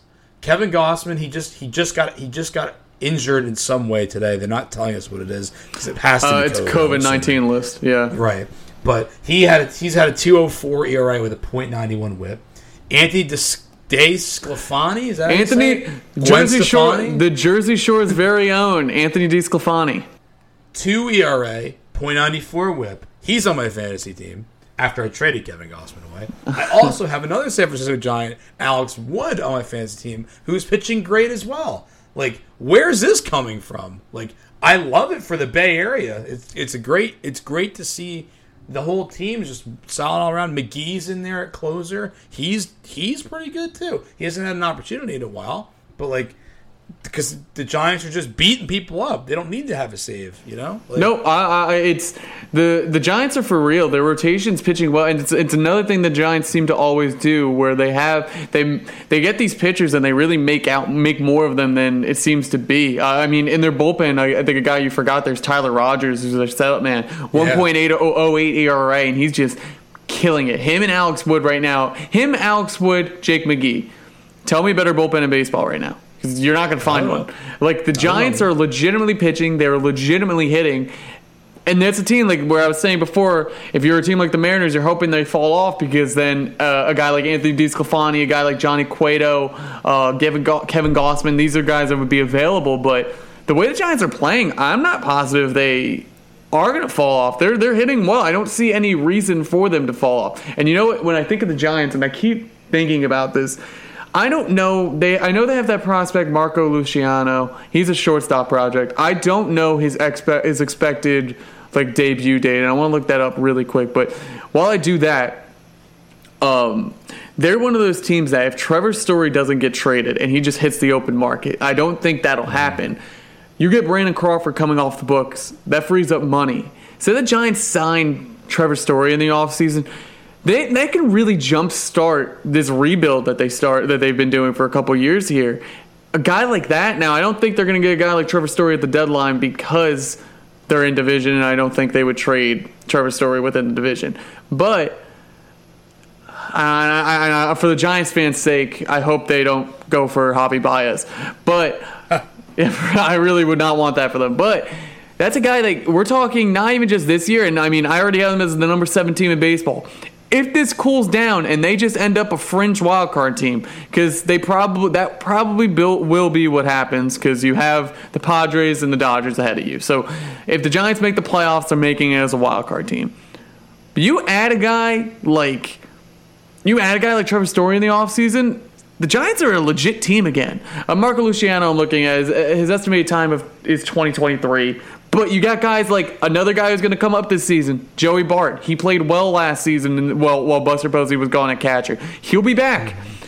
You have Mike Yastrzemski, who's already hitting. Like the Giants have pieces. This is what we were talking about with the Orioles, but to a much better degree. The Giants have pieces, and they're playing well. And I love to see it because that is definitely a situation where baseball is better when baseball in the Bay is going well. Right, and even better than that out west, San Diego, man. It feels like everything this offseason was hype. We're all in on San Diego, and people were like, I don't know what you're talking about. Like, there's a lot of what ifs. Well, you know what? What if Yu Darvish does well? He has. What if Joe Musgrove does well? He got a no-hitter already. And then look at that bullpen. I love Melanson and Drew Pomeranz back there. That's a good 1-2 punch if I ever saw one. They just took 3 out of 4 from the Dodgers. They took 2 out of 3 from the Giants. Tatis is on the cover of MLB The Show. Let's go San Diego. Well, see, that's where I disagree with you. I think if the only thing that might come back to bite the San Diego Padres is I don't like their bullpen. Not a big fan of it. I don't think Melanson Really? and I don't like Drew Pomeranz and Melanson that much to hold up over the course of the season. It's a team that 100% won't be afraid to trade to go get somebody, but what is so glaring that the Padres do you think need right now? Bullpen. I feel like the pitching It's the bullpen. Bullpen? Really? It's the bullpen. I don't think Melanson and I don't think anyone they have in that bullpen right now, Emilio Pagan, I think Keona Kello's out there. I think they're all decent guys, but I'm not positive that holds up over the course of a postseason run. But there's not much you can really pick apart when they're easily the third best, if not the second best team in baseball. Like, it's not even a question. They look great. Tatis, I started getting worried when he got hurt. I'm like, oh, wow, this is one of those things that will really turn the season around, like if he's not doing well. But he's back to his old self. Not much you could say poorly, and that's why I feel like we were going to talk more. I feel like we'll almost talk more about the teams at the bottom end of this than the top end, because how much more positive things can you say about the San Diego Padres? Like, they're one of the best teams in baseball. You can pick any player on their team, and that is why they're one of the best teams in baseball. Like, it is pretty simple. Eric Hosmer's hitting. Austin Nola's gotten healthy. Like, there's really not much to argue about the Padres. And then I guess what it brings us into, well, the Red Sox. We should probably talk about the Red Sox. That's crazy that we both had them this high. And I was also thinking kind of the same thing. I'm like, I don't know where Tommy's going to put them, but this might be a good thing to talk about. I figure he'll put them in maybe the top 10, but he'll have them at like 6 or 7 or 8. And then I can say, oh, well, I have them a little higher. Let's talk about it. I have them higher than you by 1. That's like, we're both very high. Red Sox, because one name that comes to mind, you say Red Sox, I say Rafael Devers. Hello. Well, his advanced stats are the ones that I like a lot too. 98th percentile or better an expected batting average, 354. Barrel rate, 21.9%. Expected slugging, 750. He has an 11% walk rate. You know, the only thing that you could even knock them for in the past few days is that they lost 3 or 4 to the Rangers. That's a fluke. The Rangers are going nowhere. It just happens, right? They're playing the Orioles and the Tigers next. They're going to destroy the Orioles and the Tigers. Like I could see them winning it. They'll win at least 4 of those 6 games.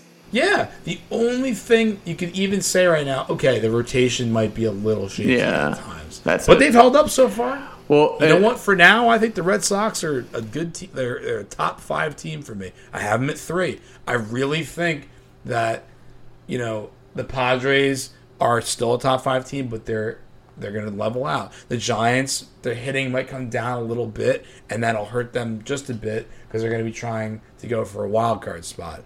But the Red Sox, it's as of right now, I think it's their division to lose in the AL East. I am very much with you, and I mean I think that's clear. But it's actually kind of funny when you say Red Sox, I think Devers. That reminded me of that old SNL skit with Jimmy Fallon when he used to run into restaurants with when you say Red Sox, I say no ma.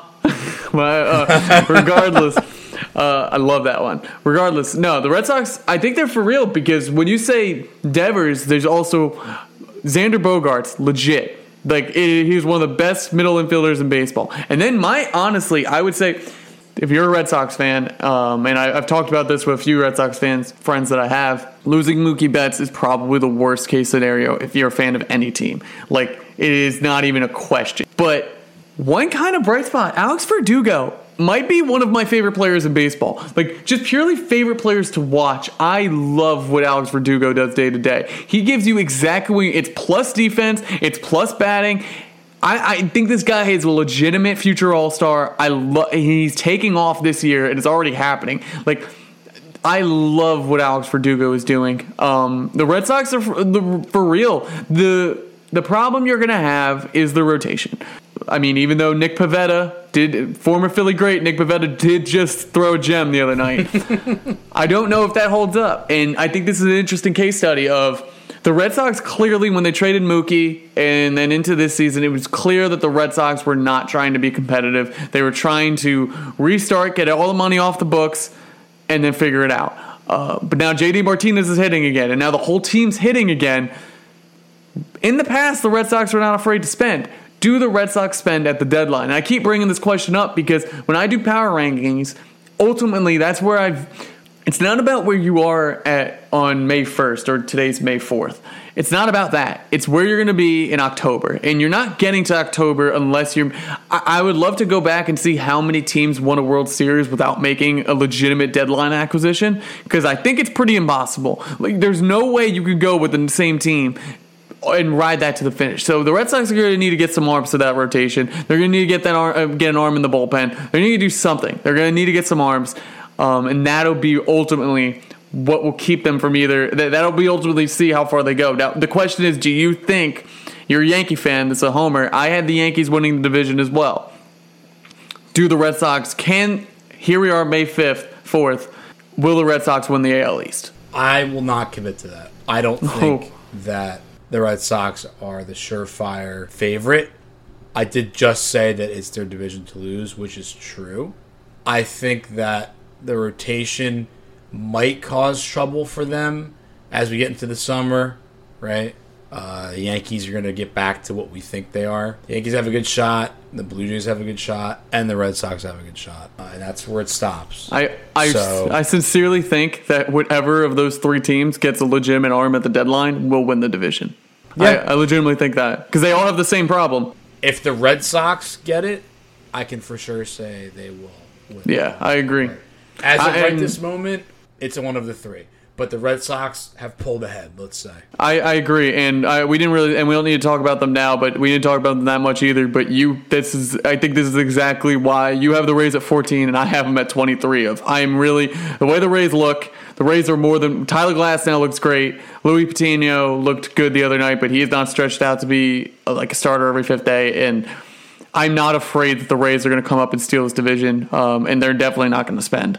I think their pitching is not nearly good enough, and it is what it is, and that's the story with the Tampa Bay. Yarbrough, and No, literally, it's Michael Waka. It's Chris Archer when he gets healthy. It's Luis Patino if they call him up for good. You're hoping they call up Wander Franco. When? I don't know. The clock's ticking. It's such a shame. Every time I look at the Rays, it's such a shame. Like for a team that made the World Series last year, it's just so uninspiring what they do every year. I get their analytics and they're smarter than everyone, but clearly they're not. Because where are we? Kevin Cash isn't.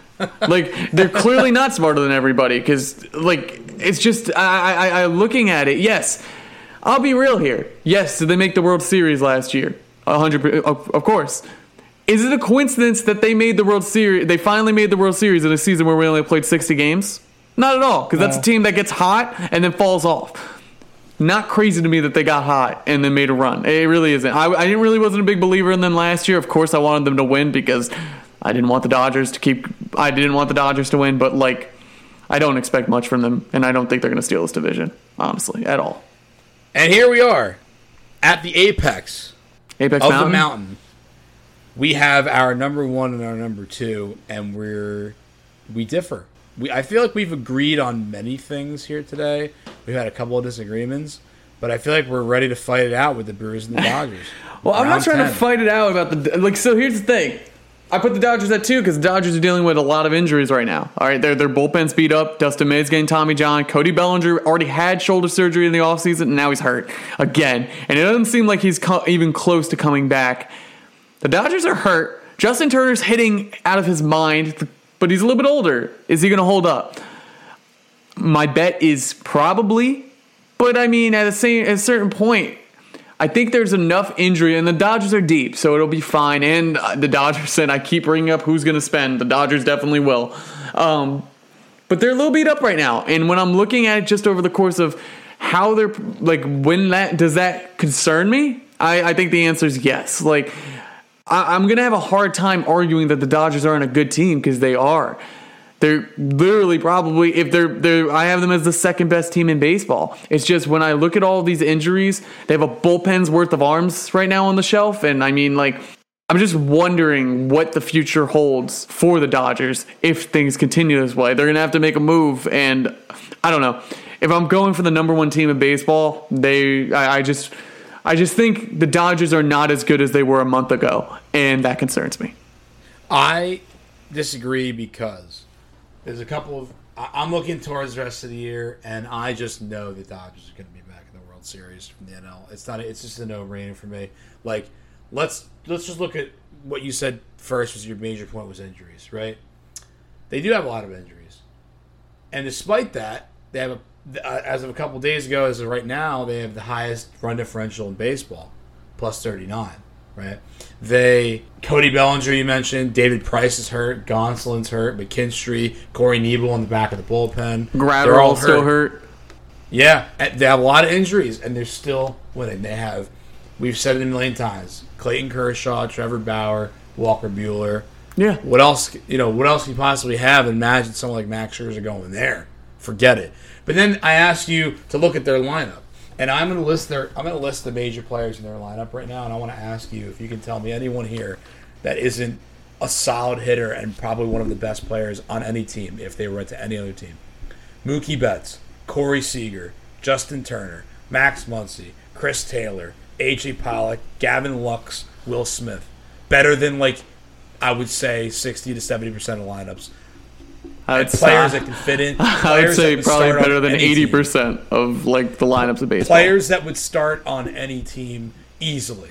Yeah. I absolutely, and I have him on my fantasy team because of this. I love Chris Taylor.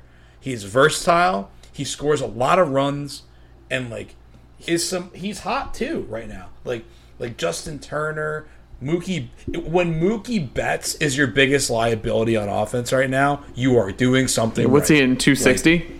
He's 260. He's coming back. He'll be fine. Yeah, he'll be fine. He'll be fine.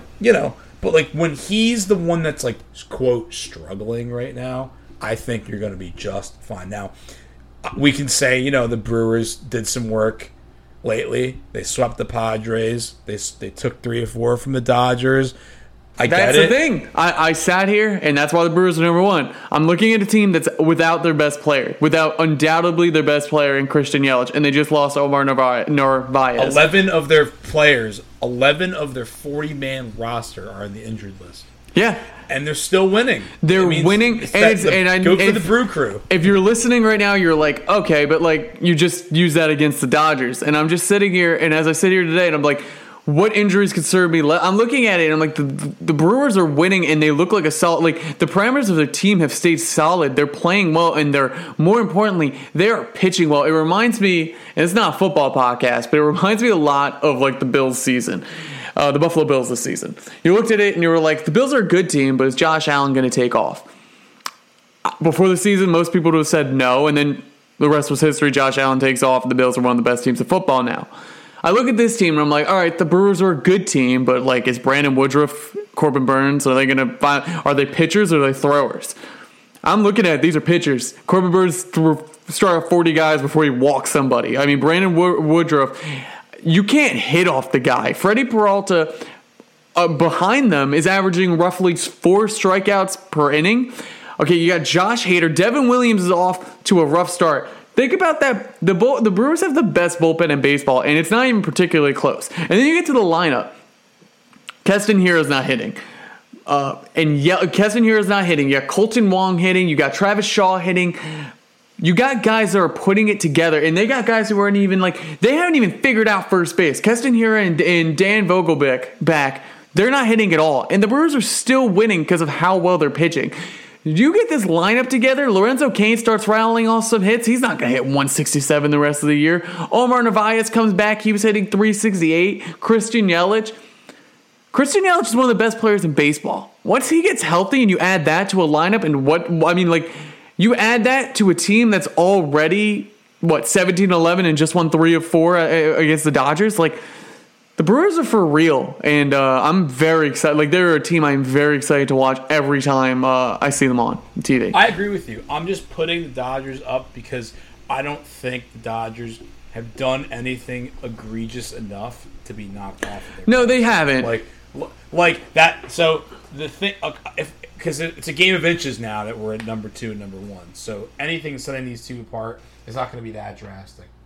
But I think I see the Brew Crew. They have a -1, or at least the last time I checked, they have a -1 run differential. Right now it's -2. They're right on the cusp where the pitching's holding up and it's doing well. Well, you're saying things like he's unhittable, and he's like, we know that that's not going to last entirely. It's going to have to come down at some point. I trust the longevity of the Dodgers versus the Brewers because I don't know if I trust the Brewers yet. And I don't care if Yelich comes back. I feel like Yelich is just as easily going to strain his back again. I want to see it for longer than a month with the Brewers before I really commit to them being the best team in baseball. For me, the Dodgers are hands down still the best. They've slipped a little bit in recent weeks, but did you watch that series with Miami the other day with the Brewers? They looked lost, man. Like sometimes they can come out and they do great, and I know they have a lot of injuries, and that's only going to help them when they come back. But I mean, that Marlins series shows you what could happen if the Brewers kind of lose their grip a little bit. They lose a little momentum. They looked like they didn't belong. I agree, but when I looked at this, I think I went, okay, Brewers and Dodgers to me are very similar teams. They're a little beat up, but they're two of the best 3 teams in baseball. And the Padres could probably also be in this conversation. I looked at it and I said, it's almost like the situation of tie goes to the runner. Brewers and Dodgers to me are around the same level. The Dodgers didn't do anything to lose that top spot, but they did just lose 3 or 4 to the Brewers. And if that's the case, I got to give it to the team that's winning. And I put a lot of stock. When I'm building a baseball team, I'd build it around a bullpen. And the Brewers have the best bullpen in baseball. And I don't even think it's particularly close. Maybe the Rays are the second best bullpen in baseball, and they're really not even that good this season. They've fallen off a little bit from last season to this season. The Brewers have the best bullpen in baseball, and now it seems like they might have one of the best rotations in baseball. They have a better bullpen than the Dodgers do. So then it's a matter of the lineup. And the Dodgers definitely do have a better lineup, but they're hurt. And we're relying on Turner to keep it going. You're relying on Chris Taylor to keep it going. You're relying on a lot of older guys to keep it going, and then Cody Bellinger to come back and produce, which I fully expect Cody Bellinger to come back and be good. And I'm not trying to really trash the Dodgers. The Dodgers, to me, are, if they're not the best team in baseball, they're 1A. They're 1B. I mean, the Dodgers are right there. But when I'm looking at it, I view the Brewers and the Dodgers as even. And the Brewers just won 3 or 4. And they have the best pitching in baseball. So to me, that puts them over. Pitching wins championships. That's been my philosophy from day one. And it's time and time again what we learn about baseball. And I think that's a good way to end this with our battle at the top of the Brewers and the Dodgers. That's the 2-hour marathon. That was a 2-hour podcast. Our May power ranking. I hope all of you who have been, all of you loyal followers who have been listening, I appreciate you. If you got to this point in the podcast, you know what? I'm going to wish, in my farewell, I say a happy Marmalejos to you and your family. If you got to this point in the podcast, DM us at Random MLB Stars and say a happy Marmalejos to you too, and we will do something special for you. I don't know what yet, but there will be a special something. But anyway, that is the end of our podcast.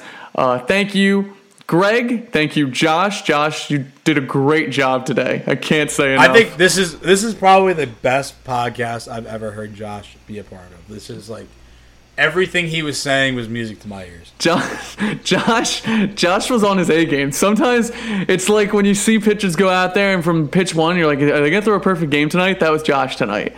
It was really beautiful to see. Really was. I loved every minute. Really struck out the side when we were talking about the Red Sox. Like, man, he got it. Anyway, thank you, Hayden Christensen, for joining us tonight. John Hamm will be with us next week. We will see you guys then. Bye-bye.